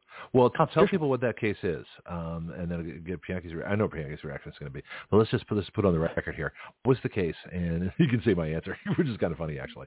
So, what was the case? So, the bottom line is the case was that it was a convicted felon inside a household. He's married to a woman who had guns inside the house. The judge decided to tell this woman she has two choices. She can either leave her husband or she can get rid of her guns. Those were her two options. She had to get rid of her right to keep and bear arms in order to allow him inside her home, which is wholly unconstitutional. Oh, completely. Convicted felons aren't supposed to be in possession of a firearm or ammunition. There's a lot of conditions to that. Right. Possession's the key word there. Because you're in an environment where there's a gun doesn't mean you're in possession of it, especially in a domestic situation where you're in an environment where you're living with a spouse or a family member. The judge cannot do that. Excuse me. He just made it up. Mm-hmm. That's one of those cases where it would be fantastic for a lawsuit against that judge for violating that woman's constitutional rights, not only the Second Amendment, but on the Fourth Amendment as well. Oh, yeah, and this is a whole branch of law that I haven't heard of. We're going to lose Marco in the Netherlands because we're running a show. Marco, have a great weekend. But as far as this is insane, and these judges think they can do anything they want. And I do agree that it should be a separate bill. I think that makes a lot of sense. But the idea that a judge could even say that, my answer was that judge needs to be, I would offer the judge a choice too. Rescind that ridiculous order, stop being unconstitutional, or we're pulling you off the bench. That would be my choice. Well, sure. As the Supreme Court was doing its job, they would censure these people and get them off, but they're not. Yeah. Well, how about, is it a state judge or a federal judge that did this? That's a state. So the state would have to do it, however the review process would be. But regardless, I mean, the system's broken. You can't rely on the courts to do the right thing because they consistently do the wrong thing and they're protecting their own. Yeah, so exactly. That's why I think I get that from Jonathan too. Yeah, but what is cool on that? Because first of all, I don't agree that felons should not be able to own guns. If you either get all your rights back or none of your rights back. Same thing with voting. And if you're too dangerous to society to exercise your rights, then stay in jail, and that's what parole is for. But if you're out, you're out. You vote, you own guns. So if someone's in a family, if you got a father of 5 kids and a wife, and he's coming out of jail in a felony, does that mean the entire household has to get rid of their guns? That doesn't make any sense. Right, per that judge it does. Per that judge, okay, but that's not a common practice. Just to want to make sure. No, not at all. Yeah, no. Okay. All right. Yeah. Huh. Bianchi? District attorney is a public position. The U.S. attorney usually appointed by the president through a procedure. The U.S. attorney is the one that come at you when you owe taxes. So like IRS. Okay, so the U.S. attorneys, because I remember Clinton fired all the U.S. attorneys because he wanted to have his political appointees. So how powerful are these people politically? U.S. attorneys, where do they exercise their jurisdiction? Well, the DA is, I guess he's, the DA has a public position in your community and for your state, but the federal, the U.S. attorney deals with federal laws. So they're the ones that are trying to bring Trump in and all this stuff on their trumped up charges? Excuse the pun. I'm not familiar with U.S. attorneys. That's why I'm asking. Well, yeah. It depends. This thing that's going on in Georgia is ridiculous. But they don't have. She don't have to answer to nobody except for the people. Well, the governor. I heard the governor can fire her anytime, but he won't because he doesn't like Trump. Well, the governor can put pressure on her to make her resign. That's what they did with Kim Gardner in St. Louis. The one with the McCloskeys. Right. So. Interesting. All right. Well, John, let's give you the final word here. And you've got some great bills. I had no idea you were such a citizen legislator. This is fascinating and great knowledge. So, have you wanted to do this for a while? Have you just been waiting for an opportunity? I mean, how did we stumble on each other? This is kind of interesting. Yeah, that's a good question. I have been wanting to do it for a while, just haven't had the opportunity. Okay. A lot of it's timing as well because we're so damn busy. But yep. Yeah, we stumbled each other through Facebook. We happened to be follow a couple of people that we had mutual contact with, and they turned me on to you, and it kind of worked out well. Yeah, this is good. Yeah, I have to make you a theme. I got Candy's theme. I have to get your theme, but I'm working on it. Yeah. No, perfect. Real quick to Bianchi's point on qualified immunity. The good example is, let's say you have a chief of police who's sexually harassing one of the employees. Right? He's not immune to being sued for that. Right? He's not immune to being prosecuted if there's that conduct went into something physical. Right. But he does have qualified immunity if it was within the scope of his job to make that happen. Right? To arrest somebody. Right? To enforce the law in one way, shape, or another. And that would be the difference. So I don't think these people should be limiting their qualified immunity to the point where they can't actually do their job. Yeah. But they don't exercise absolute immunity, and that's the big difference. The absolute immunity is what prosecutors have, so it doesn't matter what they do; they're immune. No, I was just thinking of an example of a cop, a male cop that pulled a female cop from fighting with another cop, and then the female cop charged him with sexual harassment or assault for touching her. And it's like, no, you're fighting, so that'd be a case that'd be working in the law. That would be qualified, where qualified immunity would come in, because look, you're stopping a fight. It's not a question of assault. You were the one doing the assaulting. Whereas sexual harassment would be because laws outside of the job govern what you do. So that makes perfect sense. Yeah, absolutely. I had never heard that before. This is all new to me. So it's interesting. Cool. John? Yeah, I think it'd be great to be able to write those. Okay. Well, you're in the right place. Bianchi, you got a final word? Or should we shut her down and play my announcements? Yeah, play your announcements, but a good conversation. And John, you're in Florida, aren't you? Montana. We need to give you a map, Bianchi, where everybody is. Yeah, John, we haven't got your contact information either, so let's get your contact stuff, because we always do that at the end of the report so people can find it. But, yeah, so where are you? What you doing? Go for it. Yeah, so we're in Northwest Montana. Women'sFirearmAcademy.com is where you can find us, and we're just happy to be here. Sounds good. All right, I'm working on a theme for you. I just I've got an idea. Go ahead. Kalispell, Montana. Prairie View Road. Yeah. Okay. Yeah. All right, John. John, thanks. And Bianchi, real quick, my email has been blocked by you, so if you want to reach out again, I can't unblock it.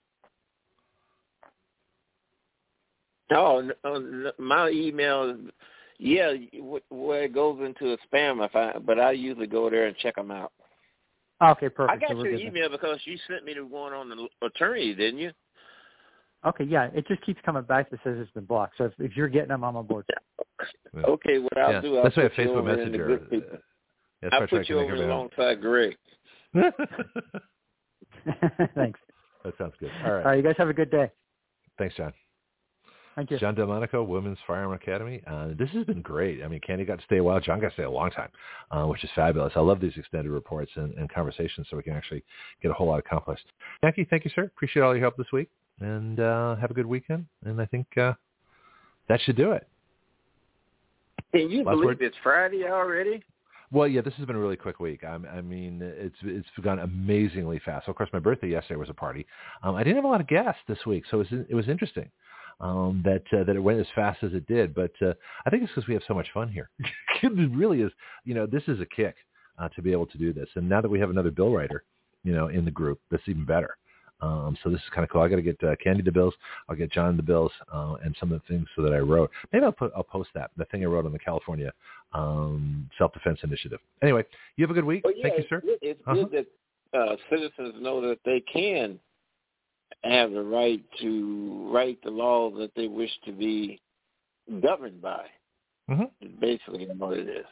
That is the whole reason we exist. We the people give our consent to be governed through writing the laws by which we are governed. That's our mission statement. Yeah. Yeah. All right. Thank you very much. Bye-bye. Thank you, too. Take care. So that's this week. This is my birthday week. I turned 64 yesterday. We had, I don't see if I have what's coming up next week. I don't know if we have any guests at all next week either. Robin Tout. We're going to talk to her again. And so Robin is our health person on the dangers of breast implants, and this is like the coming thing. People talk about COVID, they talk about other things, but this is a serious issue, and we've covered it before. There's a whole group, and there are women that are dying of these things, and so we're going to talk about that. I think that's all I have for guests. Just looking at the calendar next week. Yep, that's it. Oh, that's the same day as my 7-year anniversary for my open heart surgery, so I might talk about that too with Robin, being a health issue. But other than that, that's next week's open. Jessica Rivera is coming back Monday, and so she'll be reporting Monday, and she does reports for other folks. She's like our professional journalist. It's nice to have at least one, right? But the rest of us, we're just kind of having fun here doing what we do. But this has been a great week. I'm happy being 64. I love it. I'm in good shape. God willing, I'll be around for a bunch of years to be able to do this and really make Action Radio into something, so I can leave it to some young person and say, here, your turn. We'll see. All right. Anyway, thank you for listening. Back on Monday, 7 a.m. Central Time, when we will do it all again. Here is your Action Radio contact and website information. The call-in line is 215-383-3832. Our show site is blogtalkradio.com/citizanaction. Same link, live and a podcast. Please share all our shows. We have live chat at the bottom of the broadcast page, available worldwide. Sign in to your free account and type away. We have an internet Skype line where you can call the show worldwide also. Please see the broadcast page for our Skype name. Call in during the show to get approved. Our bill writing site is writeyourlaws.com. WRITEYOURLAWS, writeyourlaws.com. This is where anyone can write a bill and start the process of it becoming law. My paid and free subscription column is at gregpenglis.substack.com. Please consider a paid subscription of $5 per month or greater. For contributions to Action Radio, please go to givesendgo.com/actionradio. We have over 20 Action Radio Facebook groups. Use the Facebook search window by putting in Action Radio to find our groups. My public email is greg@writeyourlaws.com. Please contact me about advertising on Action Radio and helping our mission of freedom. Thank you for listening.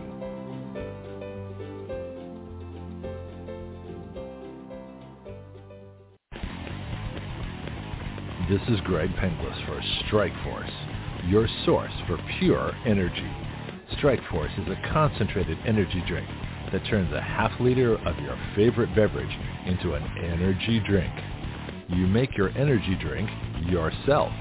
Action Radio is an affiliate of Strike Force, so our listeners get a 20% discount. All you do is add our code WYL to the discount code window at checkout. WYL comes from our website, Write Your Laws. So you can get your energy drink, a 20% discount, and help Action Radio change the relationship of we the people to our government. Not bad. Strikeforce is at strikeforceenergy.com. That's strikeforceenergy.com. Start your engines.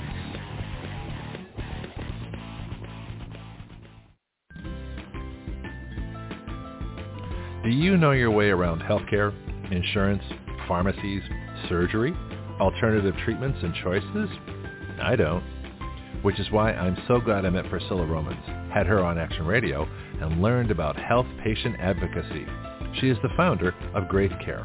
And now as an affiliate of Grace Care, we are proud to offer through our discount code, WYL, which stands for Write Your Laws, a 10% discount. Grace Care saves you both time and money. They provide medical advocacy, consultation, advice, and recommendations nationwide. Their website is gracecare.com. That's GRAITH care.com. You can email them at gracecare.adm@gmail.com or call them at 469-864-7149. That's 469-864-7149. Grace Care, better health through better knowledge and advocacy.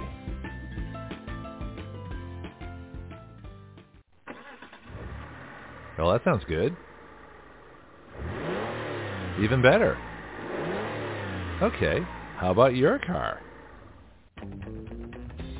If you want the best service for your vehicle, please talk to James at Florida Stores Automotive, conveniently located at 6715 Caroline Street in the historic district of Milton, Florida, right between the Milton Bakery and the Blackwater Trail. Whether you need an oil change or an entire engine replaced, this is the place. The phone number is 850-623-6651. That's 850-623-6651. Call, ask questions, and get the information you need. Florida Stores Automotive is a full-service automotive shop for both domestic and imports, modern and classic. It is a family-owned business here in our Milton community. Open weekdays from 7:30 to 5 p.m., Florida Stars Automotive is a convenient place to keep your car maintained and on the road. Ask them about Firestone tires and the rotation and maintenance plan. Florida Stars Automotive. I go there. You should too.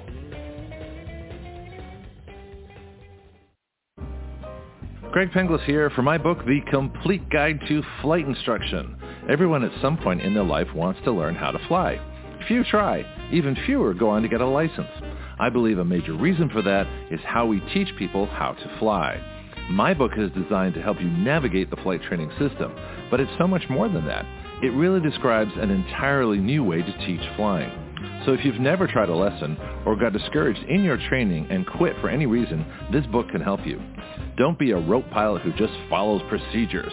Be a thinking pilot who makes great decisions, who understands all the reasons why we do what we do.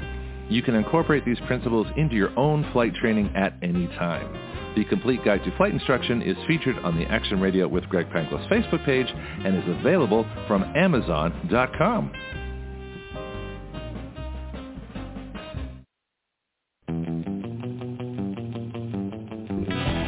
Action Radio, part of the ADHD Radio Network, the ultimate free speech zone.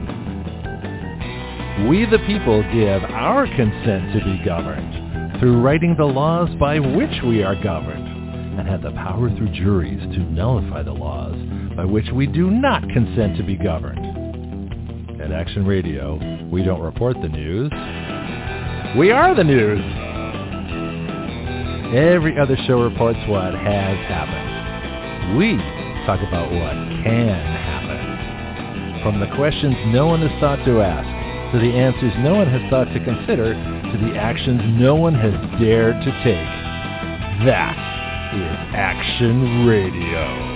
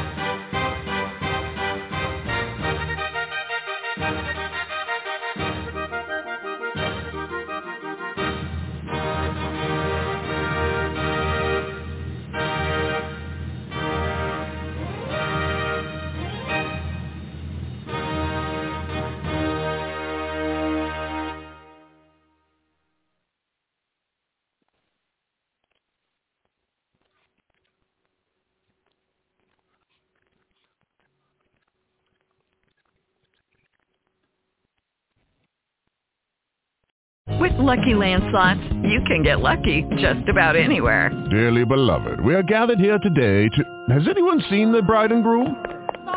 Sorry, we're here. We were getting lucky in the limo and we lost track of time. No, Lucky Land Casino, with cash prizes that add up quicker than a guest registry. In that case, I pronounce you lucky. Play for free at LuckyLandSlots.com. Daily bonuses are waiting. No purchase necessary. Void where prohibited by law. 18+. Terms and conditions apply. See website for details. Tax day is coming. Oh, no. But if you sign up for Robinhood Gold's IRA with a 3% match, you can get up to $195 for the 2023 tax year. Oh, yeah. Sign up at Robinhood.com/boost by tax day to get the biggest contribution match on the market. Subscription fees apply. Investing involves risk. 3% match requires gold for 1 year from first match. Must keep IRA for 5 years. Robinhood Financial, LLC, member SIPC.